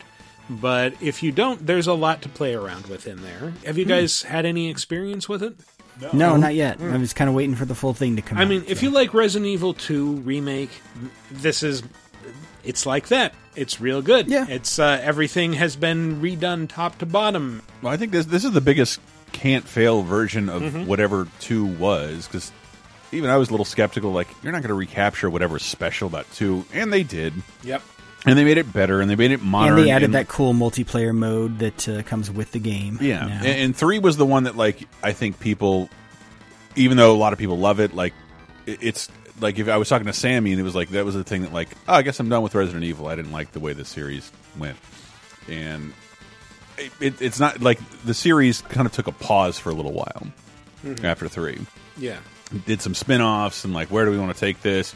And it didn't gel with a lot of people. So in terms of something that could have used some that deserves replay in people's eyes, I think 3 is a good. Well, it took a pause because that was when we got what would become Devil May Cry. Yeah. You know, they were trying to figure out what 4 was going to be for so long. And Code Veronica, and probably a light gun game. Well, it also took a pause. Like 3 is the only game in that series that I think I haven't actually really played ever. And I feel like I remember at the time it struck me as like, this isn't a real sequel. This is a prequel in the same areas using recycled assets. I'm not interested in this. Actually, an interquel, not a prequel. But yeah, so somehow I missed it. So like, this is all new to me, completely new. And I mean, it's completely new to everybody because, again, this is a from the ground up remake. Nothing is the same except the basic premise and that you are Jill Valentine being stalked by the Nemesis and you're working with Umbrella operatives like that Carlos guy. Yep. Yeah, I'm with you. If I played 3, I'm pretty sure I didn't play all the way through. I just don't have a ton of memory of it, so this is going to be like a brand new experience to me. Like 2, I remembered vividly, and that's why the 2 remake was so great, because I'm like, oh, okay, yeah, it's touching on these things I remember, but but updating them. Whereas this is like, hey, I'm just looking forward to like a really good, high quality Resident Evil experience. You know, the game. I mean, I finished this a couple of times on PS1, and the first third is really recycled content, and then you get a really different ending. Like the ending area is very different than Resident Evil 2, but it was still fun. I still really liked seeing more of Raccoon City, and I love Jill Valentine, so I was excited about that. Yeah. And yeah, my only pain point with the demo is like, okay, if the zombies take like 5 to 10 shots to the head to put down, you either need to give me more ammo or you need to give me space to move around them. Like, it's really hard to run past zombies without them lurching at you and grabbing you. And when they grab you, even though you have to mash a button, they will still get a bite in. Yep. Even if you're successful. But I really enjoy what I've played in that demo, and I love Resident Evil 2. I love Resident Evil 7. I think that's one of the best franchises going right now. And I'm really excited to be playing this by the time that you're listening to us talk about it. I see 7 is so different than 2 remake and 3 remake, and it's so good that I'm yet it's so similar. I just want 8 to. Well, it's first person. It's though. first person, but like the basic, the feel of the gameplay. If you're really paying attention to the systems and the inventory management and everything else, there's a definite similarity there. But to me, it was just always scarier because of the first person thing. Like first person just makes it scary because the jump scares are just you're constantly like feeling you're going to get a jump That's scare. True. So, but what I was saying though is I really hope that 8 is on the horizon soon. We will get another first person. I hope they go back to the 7 model. It'd be weird if that was just this one standalone, one-off Resident Evil game because it was so good. Yeah. Anyway, or maybe spin it off into like a first person. They have Revelations and all these other Resident Evil spin-offs. Like give it its own spin-off series of these are the first person ones. Just remake Resident Evil 6, good version. I kid. Yeah. I'd appreciate that. I worked on that game. Well, here's another remake that was. It had been announced a while ago, but I think the release took us all by surprise. It was the Panzer Dragoon remake. Yes. For Nintendo showed up Switch. on Switch one day.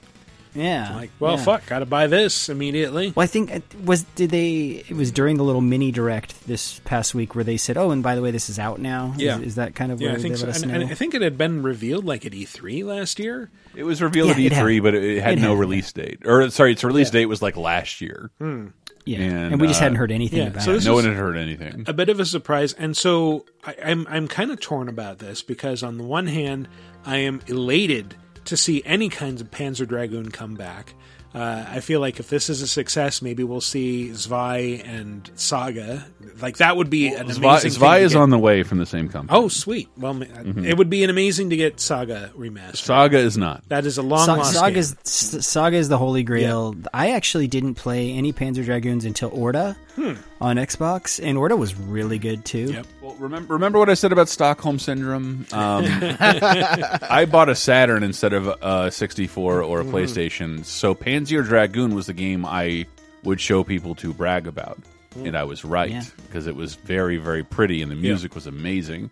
And from all accounts of it's very easy to watch a full review of this game, because the game is like every Saturn game with polygons in it, about 20 minutes. Yeah. And Well, that's the thing. That I say I'm torn about it, because on the one hand, I'm glad to see this come back.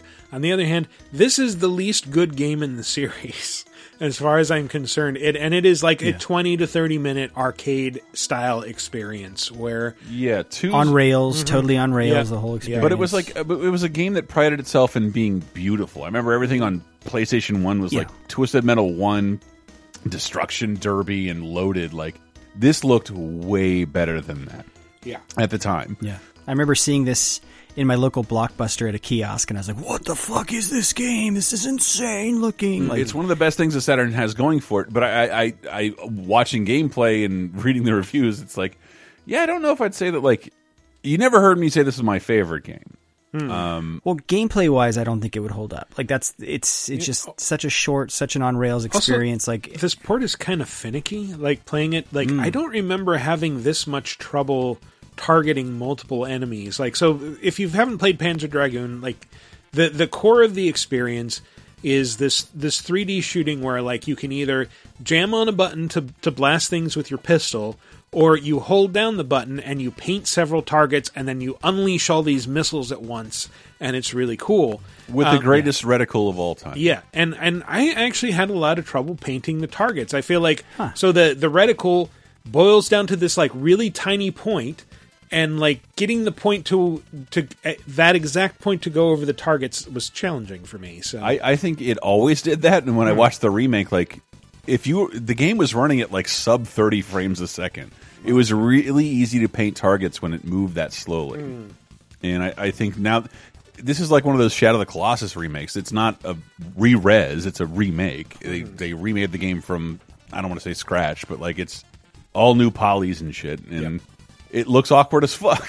and like I think it has a very limited audience of like only Panzer Dragoon fans and people who wanted to know what that was like. Yeah, people like me.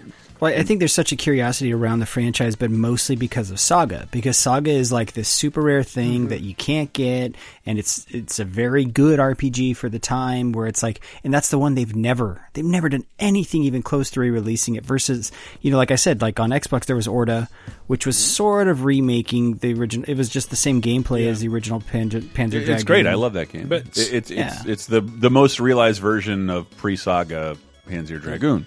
Saga also has like the added mystique of being like one of the last games that Sega released for the Saturn. Like they came out around the same time with Panzer Dragoon Saga, Burning Rangers, and Shining Force 3, Volume 1, and we never got 2 or 3.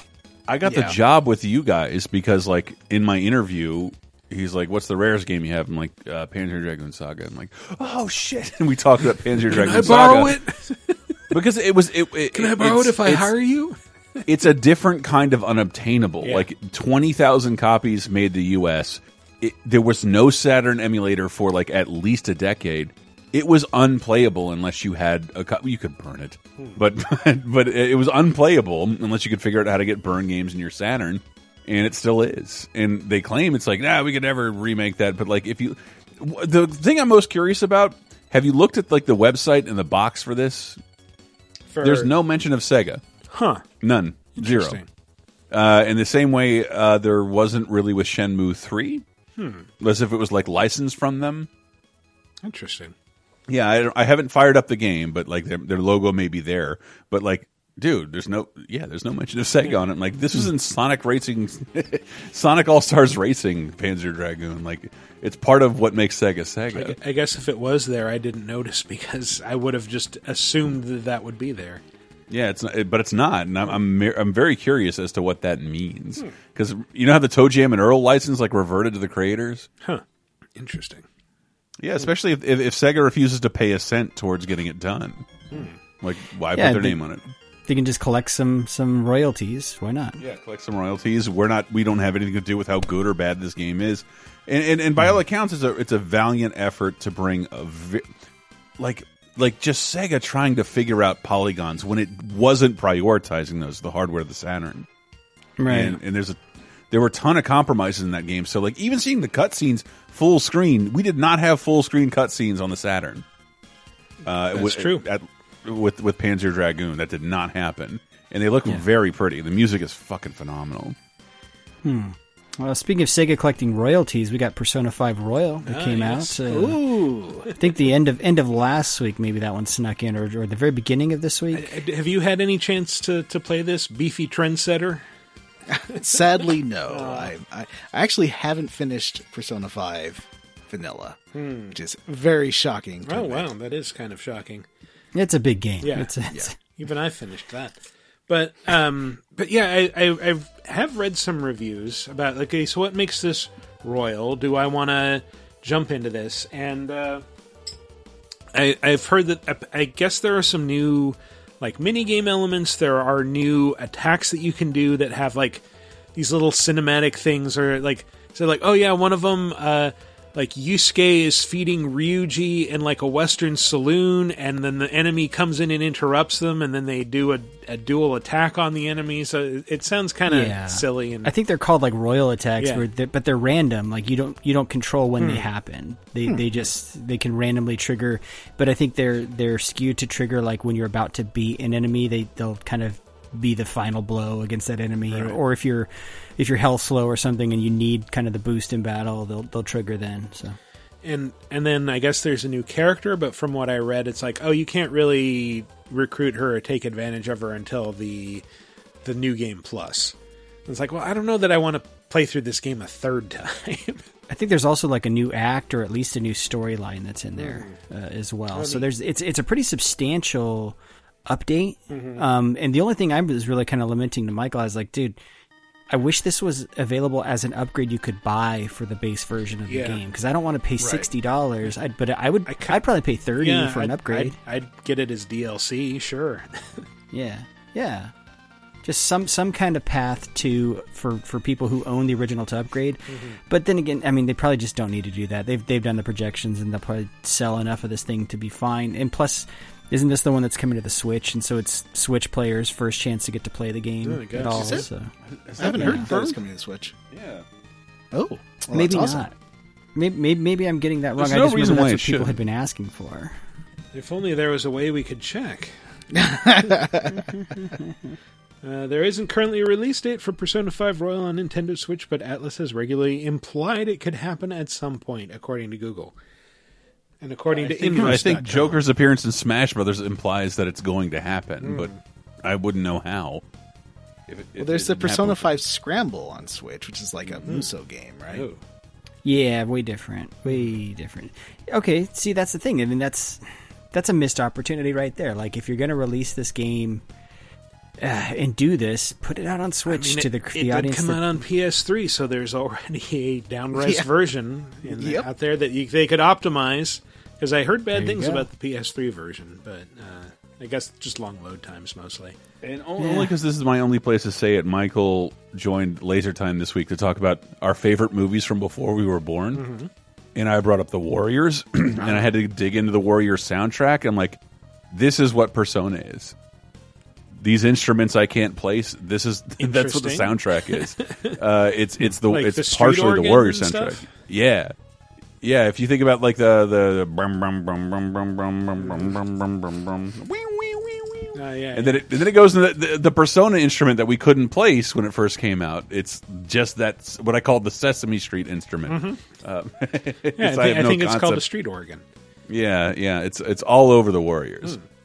Yeah. Oh, is that the funky clave? The victory music. Yeah. Persona 5 is one of the most stylish games that I've played in recent years, and I'm super happy that it is as popular as it is, and I do kind of wish that parts of it weren't as tedious as they are, but I do love it overall. I can't speak from first-hand experience because I haven't played this version, but what I've also heard is it does clean up a little bit of that tedium. Little bit. Well, so. I think the worst part for me is like finals week, where it's just like, okay, you can't do anything fun for a while. You just have to study and do these quizzes. And yeah, like you wanted to advance your social links. Too bad. No, we're taking a chunk of time for finals. You can't inappropriately date your teacher. Sorry. Yeah, that was always a weird conundrum for me, because it's like, well, in character, this is hugely inappropriate, dating my teacher, but as a 40-year-old man, like, this is the closest to a non-creepy relationship I can have in this game. Right. I hadn't thought of it that way. Bit of a strange dichotomy for sure. Yeah. A bunch of other... That's not even the end of the remakes. No. Call of Duty Modern Warfare 2 remake just popped up out of nowhere. It had been rumored, not confirmed, and then it got confirmed and released in the space of a day. Yeah. Which is insane. because I think a lot of people assumed they were going to do what they did with the Modern Warfare remake, which is put it as a pre-order incentive and then also sell it separately. And they're like, nah, we're just putting it out there. It's $20. I think it's my favorite Call of Duty campaign. I think it's the one that I managed to just play through in one night, like starting at 11 p.m. Like, I'll just play through a couple levels, and then the next thing I know, it's 5 a.m. and I finished the game. Is this the one with the invasion? Yes, where Russia invades the US. That is definitely the best one. Yeah, it's absolutely my favorite. You can go to bat for Call of Duty 4 if you want, but this is my favorite. And all they released was the campaign because they came out and said, like, the reason it doesn't have any multiplayer is they don't want to split that audience. They already have the Modern War.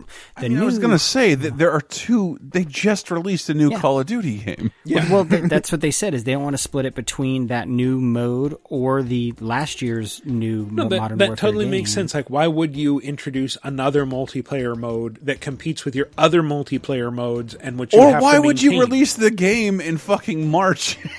Like, just for no reason up against your new game. I don't know. People need new games, man. Well, Activision needs but games. I've played through a chunk of it, and it looks and plays great. It moves very, very fast. And I was kind of trying to see the last genedness of it, and I couldn't. It looks amazing. I love it. And I even have that prompt that, do you want to do the no Russian mission? Yes. Yeah, it does ask you that. Oh, wow. It starts like, one of these missions may be offensive, and you can say, like, no, I won't be offended, is the actual wording. Oof. Really? Yeah. But no, I get why someone wouldn't want to play through no Russian, but... Yeah, I wish I had data on, like, how many people said, like, one of these things you might not be able to take. Are you a bitch? No.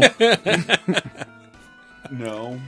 I am curious, though, why Activision is Russian to put this out. And then I kind of was thinking, what other games does Activision have? Because they don't have Destiny anymore. And so they have the Blizzard stuff, which is off doing its own thing. And so what is Activision's release slate other than Call of Duty stuff? I know. Yeah, dude, I find this baffling and weird. This should not be out right now. It is weird, but I'm glad to have it. It's fun. Oh, yeah.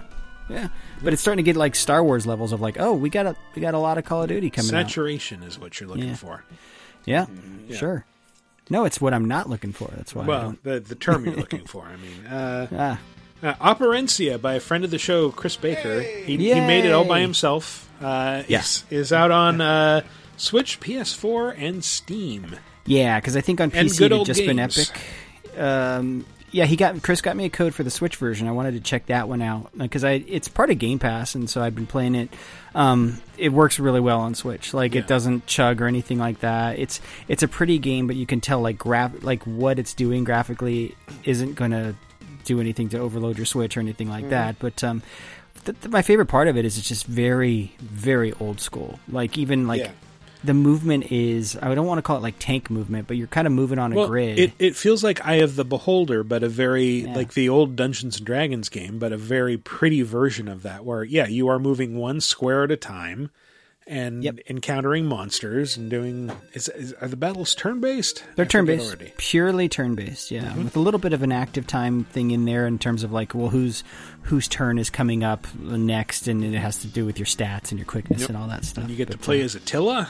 It's great. Is it kind of like a Might and Magic 3, or is it one dungeon that you're going through, or... No, I mean, there's a full campaign where you start off playing as Attila, and then you play as this other kind of no-name guy, because it does that thing where like you start off being... It's like a flashback opening. It does the Darksiders trick of you start very powerful, and then it takes you back to square one, and then you start in a dungeon, and it does feel like an old school like dungeon crawler dungeon, But yeah, it's a really fun game, and if you are craving an old school turn-based RPG experience, Operencia is really good. And the writing, which I know Chris helped out on, the writing is actually really good too. He didn't actually make it all by himself, but he did work on it. So kudos to you, Chris. You made an amazing game by yourself. The last is kind of a smaller release, but I'd seen some people talking about it and actually referring to this as almost like a funny version of Death Stranding, is Totally Reliable Delivery Service, which is free. Or turds for short. Yeah. It's free on the Epic Game Store right now. So go check that out. But it's like a physics. It's one of those funny physics games where you're trying to deliver stuff, but then there's co-op. But I think it's what's weird is it's like a local co-op game, which is like, is that really what we should be having right now? But I guess if you're with your family, local co-op, it's fine, you know. But yeah, I just downloaded it. I haven't really gotten a chance to play it, but it's the stuff what I'm hearing about it. It's just kind of a, hey, I'm going to mess around and screw around with the physics, get some laughs type of game. So. But free, so why not go check it out? Don't be an idiot. Go check it out. Yeah, I'm wondering if it's by the same people who did Totally Accurate Battle Simulator. Tabs. Which is also a physics silliness game. Yeah. Anyway, is it time for...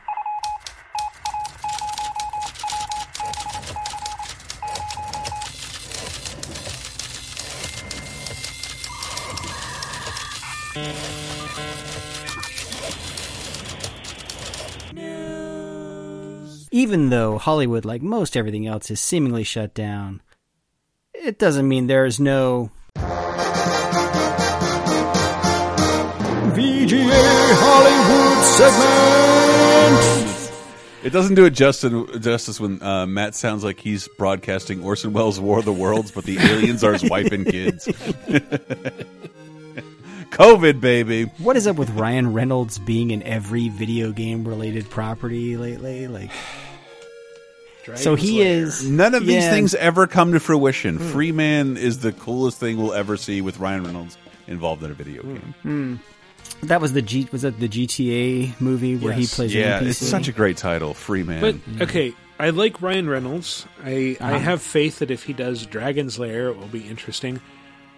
Why do we need a live-action Dragon's Lair? The entire point of that game is the animation. This is a terrible idea, and it should never happen. It's like The Rock starring in a remake of Big Trouble in Little China. It'll never, ever happen. It's a bunch of money people trying to make money for a thing they can't get off the ground. It does feel like that no one here understands what made the original Dragon's Lair special, which was, as Michael said, the animation. Because the game itself was just a memorization game, pattern learning game. And then you died all the time. Now, is this going to be another Free Man situation where Ryan Reynolds is live, die, repeating throughout the entire movie, like God, Dirk Daring? So. What else are you going to do with that? I don't know. I hope it doesn't exist. I hope Don Bluth gets rich. I do. Yeah, because we're so invested in the tale of whether a knight can save a princess from a dragon. It sure does seem like people overestimate the popularity of Dragon's Lair. I think non-gamers absolutely do, because they probably saw it a lot in arcades when they were younger, and they were like, oh yeah, everyone still talks about and plays that thing, right? And we're like, no, that was an oddity at best. I remember meeting Sam, the guy who's on Bonus Time this week, and like, dude, you have Dragon's Lair? Like, yeah, take it. like no one cares. Like, if you weren't there and you weren't wowed by it in arcades, it doesn't matter. Yeah. You can port both that and Space Ace to DVD players. So. Yeah, they did. Yes, I know. It's the only game I have on HD DVD. Well, I mean, I know Bluth had been trying to get an animated series off the ground for years. There was even like a Kickstarter, and then it looks like they pivoted to this. That dude couldn't make $200,000 to make this into a game or an animated movie. How the fuck is this supposed to happen? I don't know, but it might be coming to like Netflix or a streaming service near you. Wow. Boo! Ryan Reynolds, you should know better. Speaking of Netflix, Castlevania got renewed for season 4. Good. And speaking of Netflix and anime, High Score Girl season 2 is coming to Netflix on April 9th. I talked up that show last year. I love that show. It's all about Japanese gaming culture in the 90s, and so you kind of get to experience what your uncle who worked at Nintendo or people in Japan were getting, where everything's kind of like shifted 3 years from when we remember it happening. But love that series, so check it out. But with like real logos and gameplay, it is neat. Yeah, well then they don't do it every episode, but a lot of episodes after it ends, they have kind of like historical facts about the arcade machines shown in that episode, which I thought was kind of cool. So it's really neat. Yeah, season 2 coming April 9th to the Netflix. I guess now I have sort of a Nintendo news block for you guys. So we hinted at this earlier. We were talking about Super Mario All-Stars. Nintendo is reportedly planning several Mario remasters to hit later this year, most likely around holiday. One of those remasters, the rumor is kind of going to be like an anniversary collection that would contain Super Mario 64, Sunshine, and Mario Galaxy kind of like bundled together, which that is a compelling collection right there. Could they call it Super Mario All-Stars 2 and just remaster them all? Like, maybe. Are we as far removed now from those games as Super Mario All-Stars was from 1, 2, and 3? Further. No, it was like 6 years. No. Much further. No, but like it's a beautiful thing to have happen, especially on the 35th, otherwise known as the Turd anniversary. That's like the shittiest anniversary to do this in, but like who gives a shit? Mario Sunshine deserves way more accolades. I love that game. I know people talk shit on it. Playing that shit on the Dolphin emulator, like what the fuck? Why don't we talk about this every single day? It's amazing, but it's also kind of hard to control, honestly. No, I didn't think it was ever hard to control. It just that like I didn't like the idea of like Mario not having powers, being reliant on this one dumb thing for the entire game. Well, the levels where they stripped FLUDD away from you were some of the hardest Mario levels in any Mario game, dude. Yes, and like you have to remember like it could mean Galaxy, and like Galaxy like disappeared from stores like when like I don't know a few years ago it became difficult to find. Galaxy 1 is amazing, so is Galaxy 2, but Galaxy 1 is fucking whip tight, and that would be great Galaxy to have again. So it's pretty much it's rumored that all of the 3D Marios. So that does include Galaxy, Sunshine, 64. I'm guessing Galaxy 2 they throw in there, and then 3D World, which was kind of trapped on Wii U. And that one, it's rumored, might get like a deluxe edition with new levels and content. Those are all fine.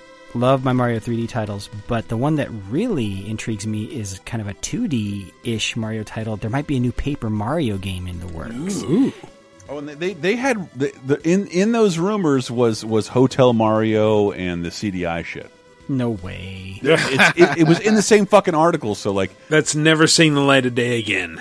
No, I don't know. I think at some point these motherfuckers have to embrace this. It's like I do think if George Lucas like succumbs to the coronavirus, we'll have the holiday special by fucking Christmas. I'm going to call it right now. We have a higher chance of getting a special Blu-ray version of the Mario movie with Bob Hoskins' ghost doing fucking commentary than Hotel Mario coming out. Yes. It is just to see we put some muck on the ceiling.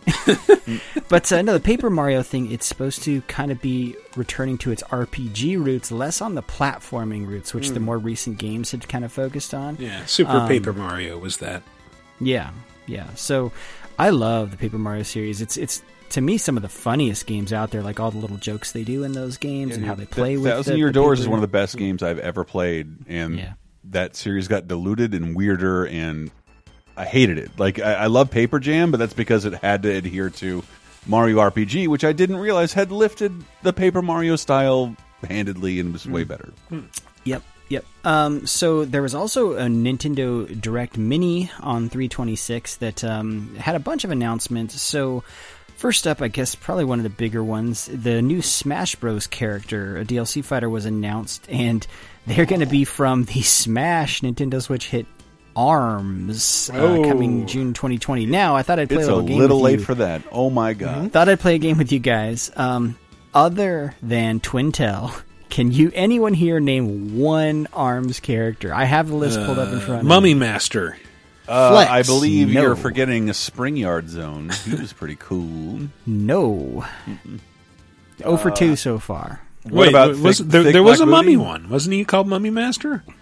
No. The list I have here we go. Min Min, Dr. Coil, we talked about Twintel, Misango, Springman, Lola Pop, Mechanica, and Ribbon Girl. By the way, that game is not bad. No, it's not. It's not. It's just no one talks about ARMS. Oh, I had it reversed. It's Master Mummy. It's like Smash coming in the last system and like having an Excite Truck player. like why is this here? Yeah. So they didn't announce which character even it would. Just that it was an ARMS character, which at this point it feels like trolling all the Smash fans. Like, it really does. They gave a date they put a date on the Xenoblade Chronicles Definitive Edition, so that is going to be hitting May 29th on Switch. I'm excited for that. Well, here's 3 more remaster type collections. So BioShock the Collection is coming to Switch, as is Borderlands Legendary Collection and XCOM 2. They're all headed to the Switch on May 29th. They showed a new trailer for Bravely Default 2.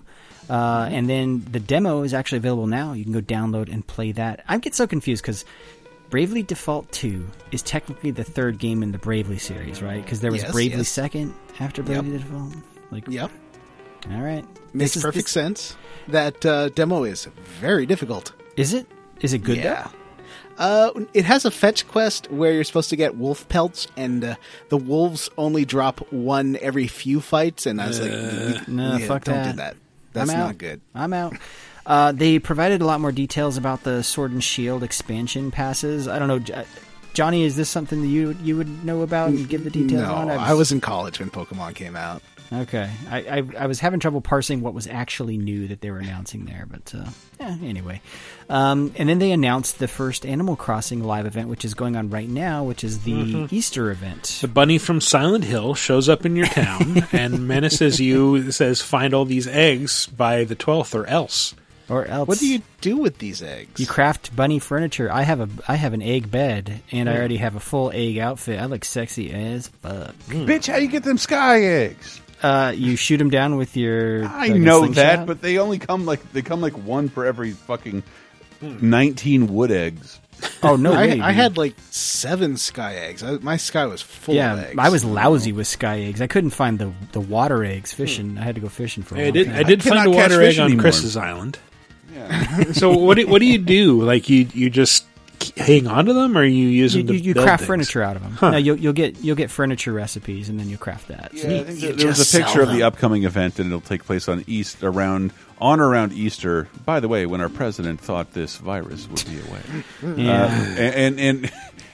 but then like the pictures show like you bringing all your Easter furniture, your egg-based furniture out to the event, which is one of those things about Animal Crossing. Like, you didn't pay me to decorate this event. I got to build my own fucking house.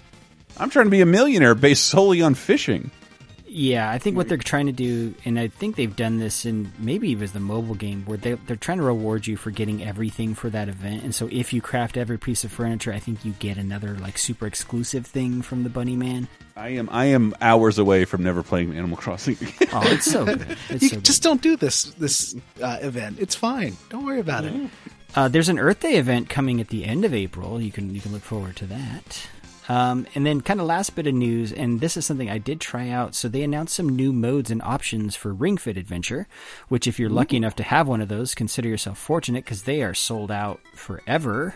But the mode is really fun. It's a rhythm mode, and it's great that it features like classic Nintendo songs that you're basically kind of moving the ring to, or doing the exercises, pulling in, pushing and pulling the ring, or moving it to the music. It's silly and it's supposed light to be and like fun. like a little Beat Saber-y with Nintendo music. It's a little bit, yeah. And I'm pissed about it because again we have a whole bonus time patreon.com/lasertime talking about coping with this quarantine. I can't play this fucking game in front of other people. There's people in my house now. That is my problem too. Yeah. Exactly the same. I cannot. I'm not jogging in place for half an hour and shooting things when there's 3 people in my house. No. Yep. Yeah, I gave it a try. So my new daily routine, I wake up and I do like 10 to 15 minutes of Ring Fit just as kind of to get my day going, man. And so I tried out this little rhythm game. It's fun. I have 2 questions. Yes, sir. One, is it paid DLC? No. Free. Completely free. Oh, awesome. Yeah. Question 2, can I dance with my dragon boyfriend? Well, oh, no, that's not your dragon boyfriend. That is your arch nemesis, sir. No, that is my dragon boyfriend. I sense that he and the ring have some history. Yeah. Mm-hmm. Like maybe the ring was a ring on a certain part of the dragon's body at one point. One can only hope. I've had the game for months, and I'm on day 5 of the workout, so I'll get there. It's me, the talking cock ring. I mean, workout ring. Oh, that's the other thing is you have the option to give him a female voice now. Oh, sexy. Yes. Oh, thank God. I make your dick colder in tepid weather. I sent Michael an article, speaking of body piercings, that people are speculating that Cuomo has nipple bars because he was wearing a shirt. The worst part was the author of the piece that you sent me talked about, like, oh man, I would totally latch. But it's a bro Bible piece. Like, you gotta know. You gotta know. It's a bro Bible piece. Like, that's what they do. They latch? They latch, man. Like infants breastfeeding?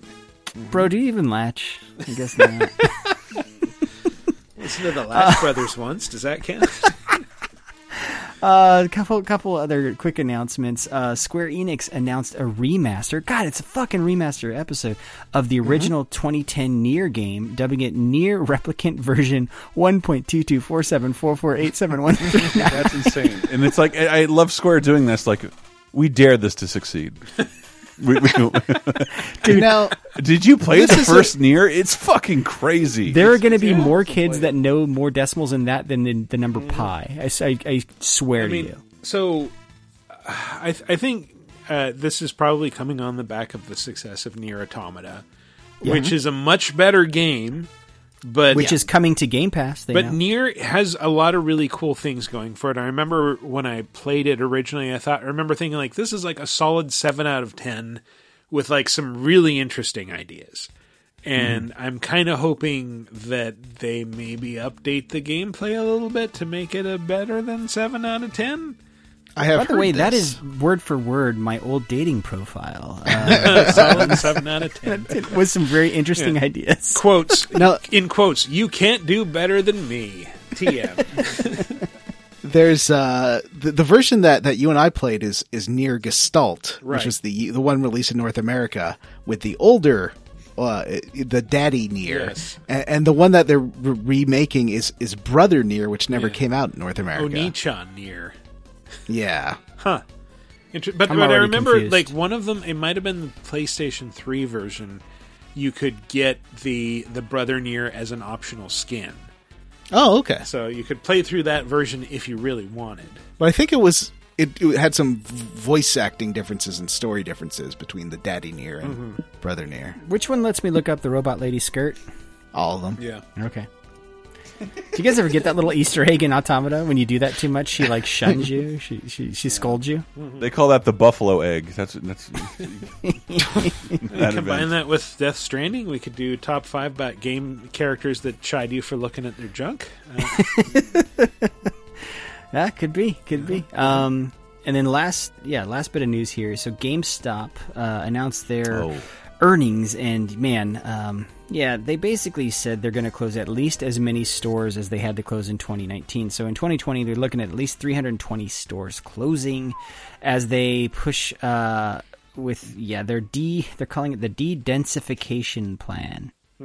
It's so we have one in the mall, and we have one in another area, and then we have one that is so big and awesome and lavish, and I've never been accompanied by another human being in that store in my life.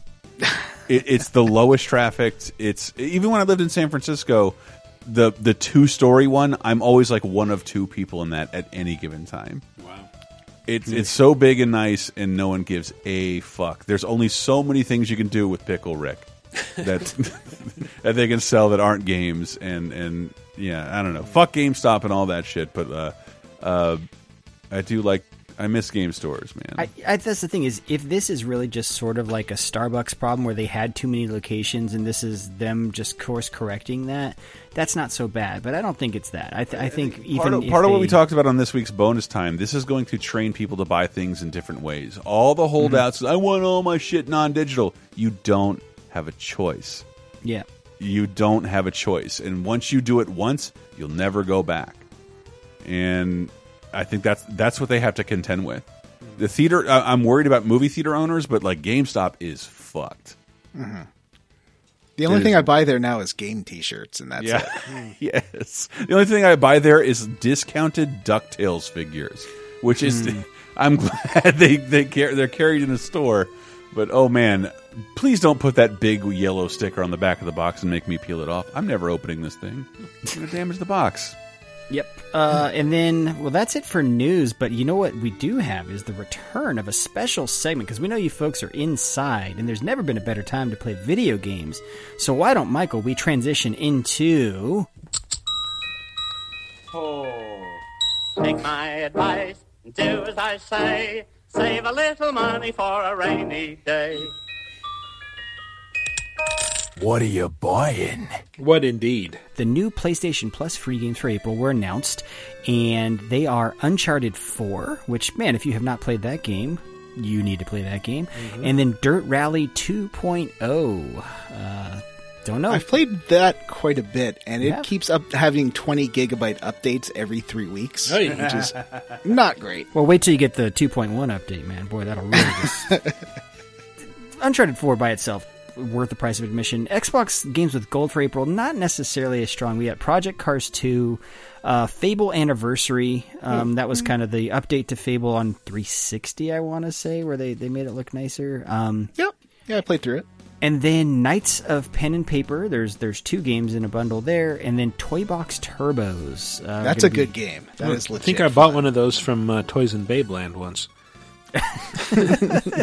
What is it? It sounds like Toy Commander. Is it? Yeah, it does sound like Toy Commander, actually. It's ex-Codemasters employees went and made a Micro Machines game without the license. Shit. Oh, nice. Okay. And it's 4 players at once. It's a couch co-op game. It's good. Like, it's definitely, I've probably put, I bought it for $8 or whatever and put 20 hours into the multiplayer. So that's the free games you're going to get if you're a subscriber to those things. And then there's a couple other kind of sale type things going on. So, PlayStation has their spring sale going on, and I kind of went through the list, and I curated some choices of things that if you have not picked these up, it is a great time. So my personal picks, Doom is only $8, the 2016 version of Doom. I will say, that game. If you enjoy Doom Eternal, and I do quite a bit, but are maybe getting a little bit weary of the demanding nature of these fights, that you have to be in control of all these different systems and constantly using enemies as health packs, or like, oh, this guy showed up, I better do this special thing to defeat him before he gets me. And you just want a more straightforward experience. Doom is fantastic, and you cannot go wrong for $8. $8. GTA 5, they have this premium online edition, is only $15. Typically with those, they roll in a bunch of currency for GTA How many Online. shark cards does it include? Probably lots. Witcher 3 Complete Edition, all the DLC, $15. They tend to put that on sale for that amount, but hey, it's never been a better time to buy a 200-hour experience. Mm-hmm. Dark Souls 3 is only $15. That's the lowest I've seen Dark Souls 3. Mm-hmm. The Warriors is only $9. And this is one of those... I put this on the list because I'm like, dude, buy this shit because you don't know how much longer this is going to be available. Just get it. It's $9. We've taken it for granted at this point. It's been over 15 years. Yeah. The Metal Gear Solid 5 Definitive Experience is only $6. Oh that my is God, so much for one of the game best for games of $6. the last 10 years. And like hundreds of hours worth of game, too, for that one. This one isn't any different than the typical price, but it's for a special version. So God of War, the Digital Deluxe Edition, is only $20. So normally $20 just gets you the standard game. So basically you get the game plus a bunch of extras for the price of what you would just pay for the game. And if you're like, I don't want the extras, then it's $15. And I don't think any of the extras are like DLC or gameplay extras. They're just... No, it's like an art. It's like art book, and I think like some soundtrack type stuff or whatever. Death Stranding is $30, so hey, half off. And that one game, of the best games of last year. Come on, and the perfect time to be playing a game like that. Like if it's inspirational in these trying times. Yeah, indeed. And then Devil May Cry 5, you can get for just under $20, so that is a good deal. Mm-hmm. Humble also has a really cool thing going on. They have a special COVID-19 bundle they're not calling it that, are they? Yeah, they are. Yeah. Oh my. It's a 1-week bundle. It features $1,071 worth of games and ebooks for just $30. So it doesn't work the way a typical Humble does, where there's not like tiers and levels. It's just $30, and I think you can go more. You can do that $30 plus more. Right. 100% of the proceeds from this purchase are going to go to organizations responding to COVID-19. Check it out though. There's some cool shit in here. So this bundle includes Hollow Knight, Undertale, Into the Breach, The Witness, Super Hot, Darksiders 1 and 2 remasters, Brothers, A Tale of Two Sons, Jackbox Party Pack 2, Brutal Legend, Psychonauts, Pac-Man Championship Edition, It's pronounced the letter V 6 times. I know, but amongst like Lego Batman 3, fucking. Well, there's a ton of other games, but those are just the highlights. And then there's a bunch of comics. It has the first volume of The Boys. Yeah, it has The Boys. Lock and Key, of Spawn, of Saga, and fucking Criminal from Ed Brubaker. This shit is crazy. Yeah, it has a Red Sonja comics, some Army of Darkness comics. It also includes a bunch of ebooks all about coping and mood and stuff like that. So there's a bunch of ebooks clearly meant for you fucking edgelords who bother to get assistance. But Prisoner of Our Thoughts, the mood elevator. I mean, typically you're going to get Into the Breach and Undertale together are $30 or something. So just, pick it up, support a good cause. Even if you own some of these games, you can always give out the extra codes to your friends. And I think these are for Steam versions. They're almost all Steam versions, all DRM free. Like, holy shit. Yeah. Get them. $30. So $30 will get you through. That's a lot of game to take you through as long kind of as you need to wait this stuff out, as we are all social, physical distancing. But that has been the deal segment. Well, that just leaves the community segment. Oh, wait, no, I have to play the sound first. Excuse me. Thank you. Take my advice and do as I say. Save a little money for a rainy day. Thank you! It was almost still the deal segment.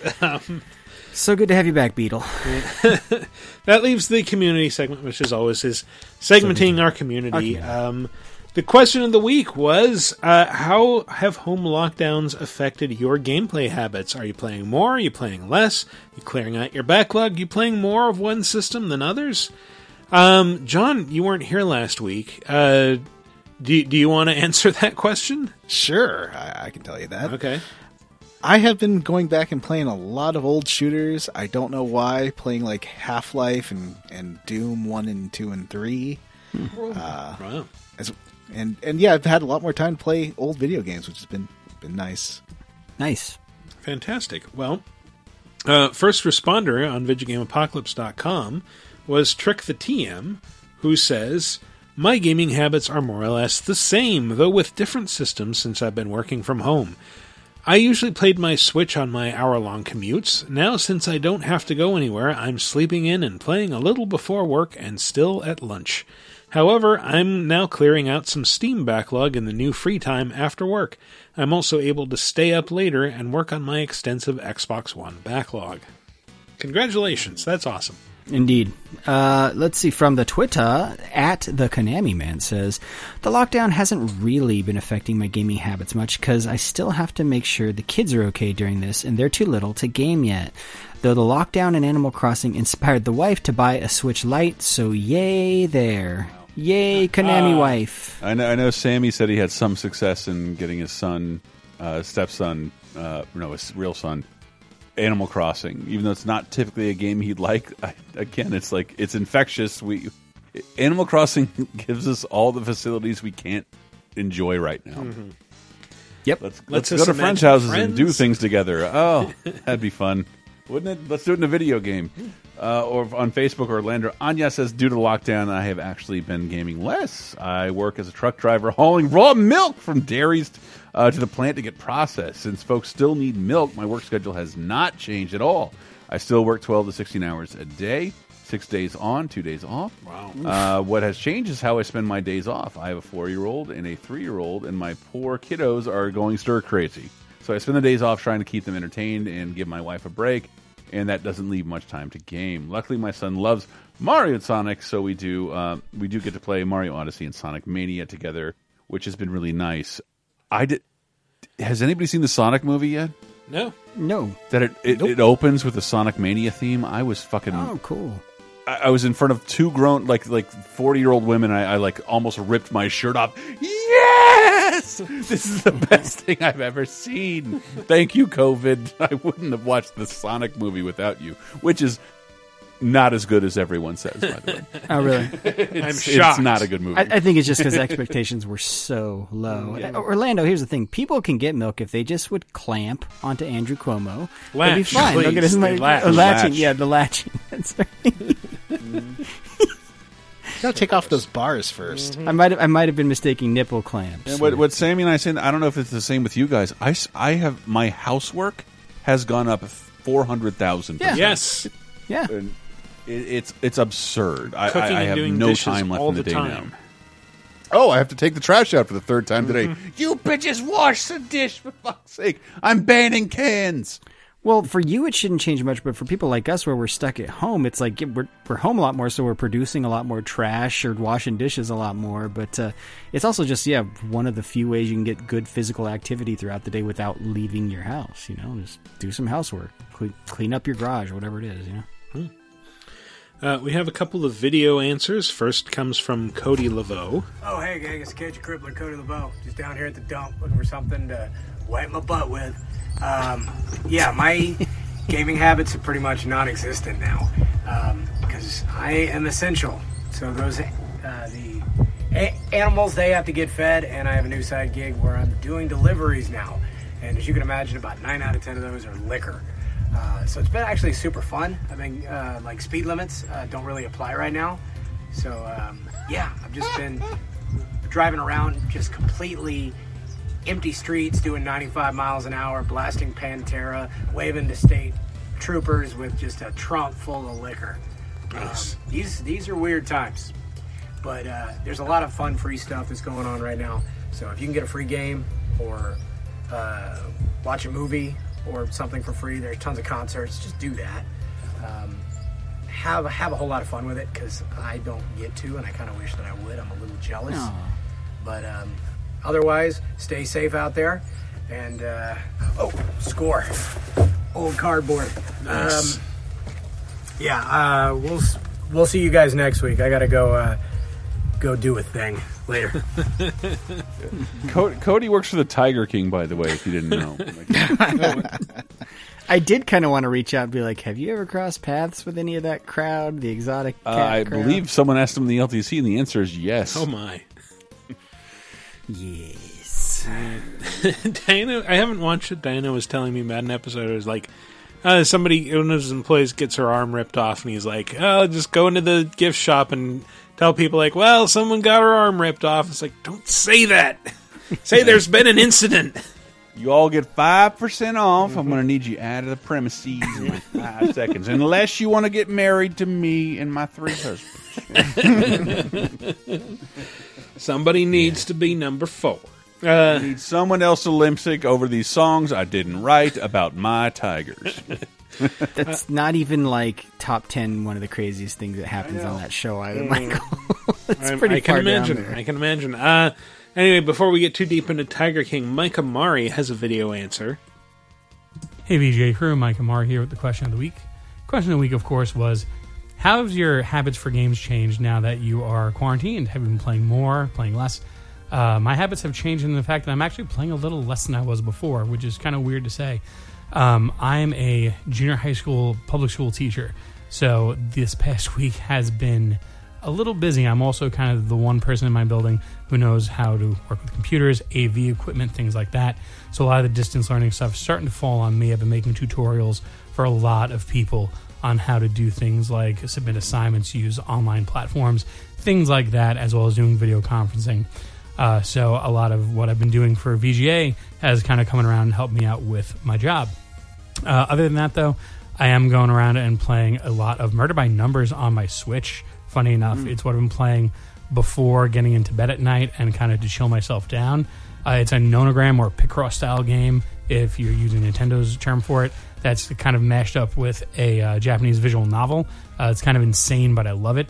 I've also been working my way through Doom Eternal each night, which has been kind of raising my blood pressure. That game is, to agree with Chris, really, really starts off rough and then kind of gets you back into the groove. But man, those first couple of missions kind of blow. But yeah, I hope everyone's doing well. I hope we can be out of this quarantine soon. I look forward to being with you guys again next week. You know, I thought I was crazy about that. None of you agree with me that, like, Doom Eternal starts out shitty. I enjoyed it when it started. I'm sorry. Sucked. I thought it sucked, and then like when I got in the rhythm, like, man, I'm glad I didn't put this down because I would have done it again. I'm so glad he brought up Murder by Numbers. I love Picross style games. In fact, I turned Michael onto one that there's, of all things, there's this random ass Konami Game Classic Picross game on the iOS that's free. It's a completely free to play game, and there's not even like monetization stuff in there. They don't like bug you with ads or anything. It's so weird though because they're like, there is like boss battles are on a timer, so you have to wait like 3 hours. Yeah, but for the boss battles are so much easier than the other things. It's so weird, but yeah, if you like Picross style games, just do a search for like Konami. Just do a search for Konami Picross. I'm sure it'll pop up. I'm more shocked that he's a junior high school teacher. That means he's Mr. Amari to a room full of kids, and now I can't stop imagining him in a collared shirt and a tie, looking stern and annoyed at some 13-year-old That'd be hilarious joker. if like a kid stands up to present his book report or whatever and like just recites his question of the week. Looking pointedly back at him. Hey, but if you teach, you might still have a job, so good for you. Yeah. If any of you listeners are in Mr. Amari's class, let us know. We want to hear from you. I'm only half joking. I think that'd be fascinating to be like, oh yeah, my teacher turned me on to VGA. Oh, don't do that. No, he could be fired for that. I love that you think a fucking the teenager would be interested in this show. That's hilarious. Hell yeah. Hey kids, want to hear about old games talked about by 40-year-olds? Yeah, I'm sure that's hugely appealing. New question of the week. What's a classic game long overdue for a remake? Gosh, that's such a broad question. Panzer Dragoon Saga is an obvious answer. But I'm curious what you guys think. I still think most of Panzer Dragoon's allure was its unavailability. Could be. There's only one way to find out. Make it available. I loved playing it. I remember loving playing too. it. I don't remember much about the game itself. But it was all like one. It refined. It did refine what you did on the Back of the Dragon, but it also this wish list of things I wished RPGs did, like have spoken dialogue, and every time you talk to someone, they would say something different. Yeah, it was truly ridiculous. And now I don't even care about that genre anymore. I don't know if it's anything that would like anybody would bat an eye at, or that people haven't done better. Yeah, it's one of those games that was groundbreaking, but okay, that's everyone's done that stuff since. So. It was so big and different for a console game, but like big and different happens every other minute on early access. So like I just don't know. I really don't. It'll always remain one of my favorite personal series. But like, Chris, was that a 2-disc game? Because you talked about it was a big 4 game, disc. right? 4 discs. 4 disc. Oh, jeez. Yeah, it's huge. 4 disc game. Well, pre-DVD. So my answer is one that I feel like a lot of people would say as well. It's Earthbound. Earthbound has never had any sort of kind of remake and rarely ever been available from Nintendo. It's just been repeatedly re-released on 3DS and Wii U, and who knows what else. I'd say it's weird, but like, do you think it'd lose its charm if it like lost the look? Well, I would hope that they would figure out a way to stylize the look so that it was just as good. Here's the thing. When it came out, it was accompanied by a bunch of like claymation concept sculpts or whatever they were. If they redid the art to look like a digitized version of that, I think that would be a perfect fit. Yeah. And Homeboy's been involved since the original Smash. Most people who are aware of this character have never seen the game. Yeah. And they've only seen him in 3D anyway. Well, I've and I always hear one of the big reasons could be the music and all that stuff, and it's like, fine, just fucking redo it. Just update they re-released it. That is not a problem. Yeah. Okay. So, yeah. No, I mean, I know I did buy it on Wii U, but it's just one of those things where I'm like, come on, just give me an updated version. I don't know. Just feel like it's long. I think that's overdue. an excellent choice. I really do. Johnny? Bushido Blade. Ooh, yes. Oh, because it was technically a bit iffy when it came out. I could just making it run at a smooth frame rate would make it so much better. I'm going to one up you here, Johnny. I got to go Bushido Blade 2 because it was so fucking outrageous. Like, do Bushido Blade 2 remake, but like make it like Persona 5 anime style. And now we're talking. It's already kind of that. yeah, but didn't that one have life bars? No, it didn't have life bars. Oh, okay. But it did have, was it Tony Umeda, who is a very stereotypical skinny black dude with a big afro and a purple suit. Oh, no. Called everybody baby. Make it happen. Maybe Wing Commander. Bring that back. Why not? Oh, that'd be great. Yeah. But what classic game would you love to see remastered? Candy stores open, probably. I mean, game publishers are always looking for more stuff to crank out. And there's a weird trend here. I think people have noticed. There's more money to be made here off of remaking a game you know people want to play than by investing in a new property. We could be seeing the same thing that ruined Hollywood for a I was going to say, like, Hollywood became that, right? It was like, hey, there's no new movies. We're just re-releasing all these old movies and updating them, so... Now, the only reason this is different is because a lot of the same people who worked on that shit is helping oversee it. Yep. You don't just have James Cameron there in an executive producer role, which means you're the guy who talks at Comic-Con. Yeah. Like, it's different. The people who are, or a lot of people who are making these games are the people who made the originals. And it is like, shit, yeah, another chance. Yeah. Cool. Yeah. With new toys, new tech to play with. I can finally do what I envisioned. Games are in my different, head. but like, I don't like the idea of how the fuck. If I love Final Fantasy VII and Resident Evil 3 Nemesis, how the fuck am I supposed to pick any other game that comes out within that window? Those are going to take my money. Yeah, and that's also not cool, isn't it? Though. No, absolutely not. You should look forward, not backwards. Yeah, but what'll happen is already what's been happening in games, which is the indie scene will kind of do the stuff, just like in movies, like the smaller movies are experimental and trying new things, and it's always much an easier equilibrium, you know? It's easier to complain about with movies because these remakes have been fucking stellar. Like, great mechanics are evolving video games, are driving the medium forward, whereas a lot of Hollywood remakes don't do that. No. True. No. Fair. I mean, other than Thank that you. awesome I'll Psycho movie with Vince Vaughn? Vince Vaughn, yeah. That's the best remake of all time. Everyone universally acknowledged. So what classic games do you think are overdue for a remake? Let us know. Go to VidjagameApocalypse.com and answer under the comments for episode 361. Alternately, you can visit the official LaserTime community on Facebook. There'll be a thread there where you can answer. Or ping us on Twitter at VG Apocalypse, and we will read the best answers next week. But for now, let's go out with some plugs. John, once again, tell people about your show. If you want to hear a game club where we take like between 5 to 10 episodes to play through a game, Square Roots Podcast. We're not very good at video games, and that's part of the fun. I like it. Nice. Chris? Oh, do I got to plug stuff? Of course. Oh, goodness. Laser Time this week. Michael joins us for what is your favorite movie made before you were born? I thought it was an interesting question. And how did you find it? And in terms of us, it was always like parents, TV. But we also live in a world where we mostly stream things, and most streaming services will prioritize showing you their new shit. So how do people discover old shit? We call it the Tango and Cash principle. I have a quick answer there that's an easy one for me to remember. It's a weird way how I got introduced to it, but The Godfather, the original Godfather. And I just remember as a kid, that movie was considered like taboo. We couldn't rent it because it was considered super violent for the time, even though this was something that had been made back in the 70s. And so, but then that's a movie to this day. Marlon Brando gets shot twice. If that movie's on, I am sitting down, stopping whatever I'm doing and watching it. It's one of the best movies of all time. It took me until I was 20 to track that down, and movie nerds will do that. But like, I was exposed to a ton of shit just on cable, and I just, I don't lament the demise of over-the-air television, which, by the way, we talk about in bonus time. Like, COVID might kill.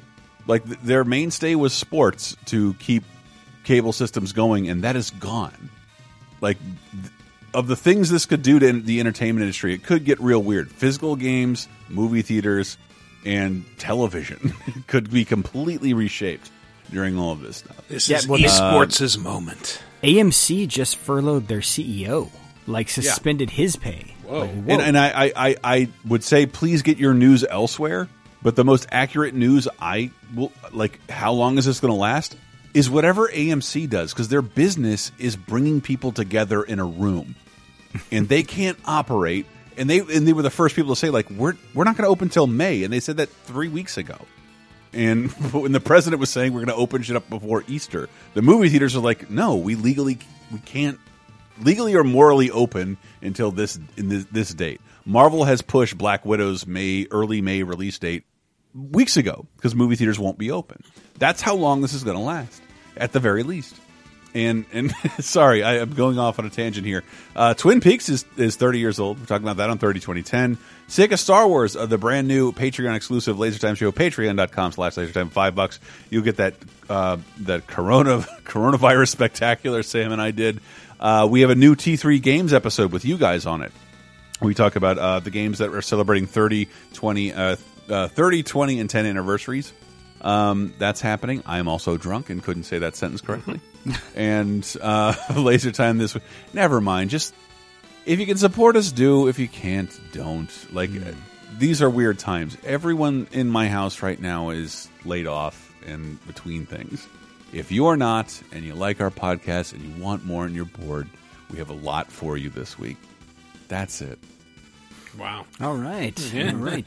Well, it's WrestleMania month, and that means we'll be talking all about WrestleMania. Are they still doing that? Yes, it's still happening for now. That over is 2 gonna be days. one of the surreal things you. Yeah, just saw some wrestling promos on TV and like noticing that the audience is completely blacked out. Huh. By the way, just not there. Yeah. The person who was matching up Vince McMahon performances from 20 years ago to Twin Peaks music, that was already brilliant. It was great. And they started doing that with the wrestling performance. It's in the Performance Center? It's in the Performance Center in Florida, which now maybe their own is gym closed down. where they're performing to no one, and Steve Austin coming out, what? And just looking at an empty seating and like just the Twin Peaks music. But doom, doom, doom, doom. Yeah. What? It's no so one's weird. saying anything. But I think they It's pre-taped a lot of perfect. WrestleMania this year, which is even weirder. So technically you could find spoilers. Yeah. But anyway, so there's that. Check out Cheap Podcast. And then the other thing I want to plug. Dark Side of the Ring, best show on television. Sorry, Sure, keep going. sure. There is a kind of a spin-off group on Facebook that's Fitness Time, where a lot of us right now, we're stuck at home. One of the things that keeps our spirits up, our mood up, is exercise. And so join that group. It's absolutely free. And a lot of people in there, including myself, have been giving tips on how to stay in shape when you're stuck at home. So I've been posting a few videos showing inexpensive at-home workout equipment, stuff I'm doing. I'm taking the 25 push-up challenge in 25 days to raise awareness for mental health. Thank you, Cody Laveau, for issuing the challenge. So yeah, join Fitness Time. Get fit. Why not? This has never been a better time.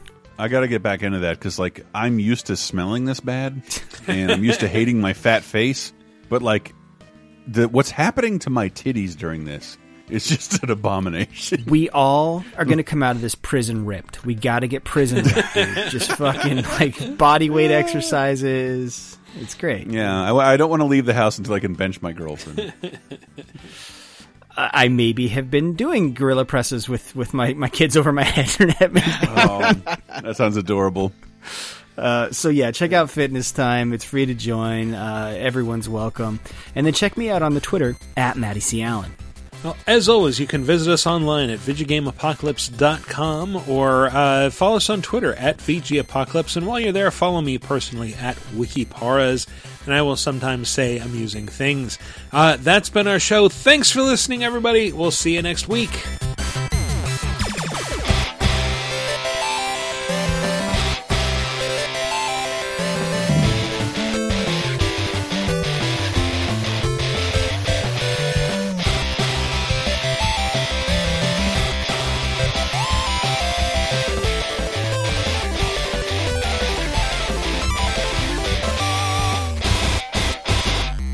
People who die covered in cocaine always deserve it. All of them.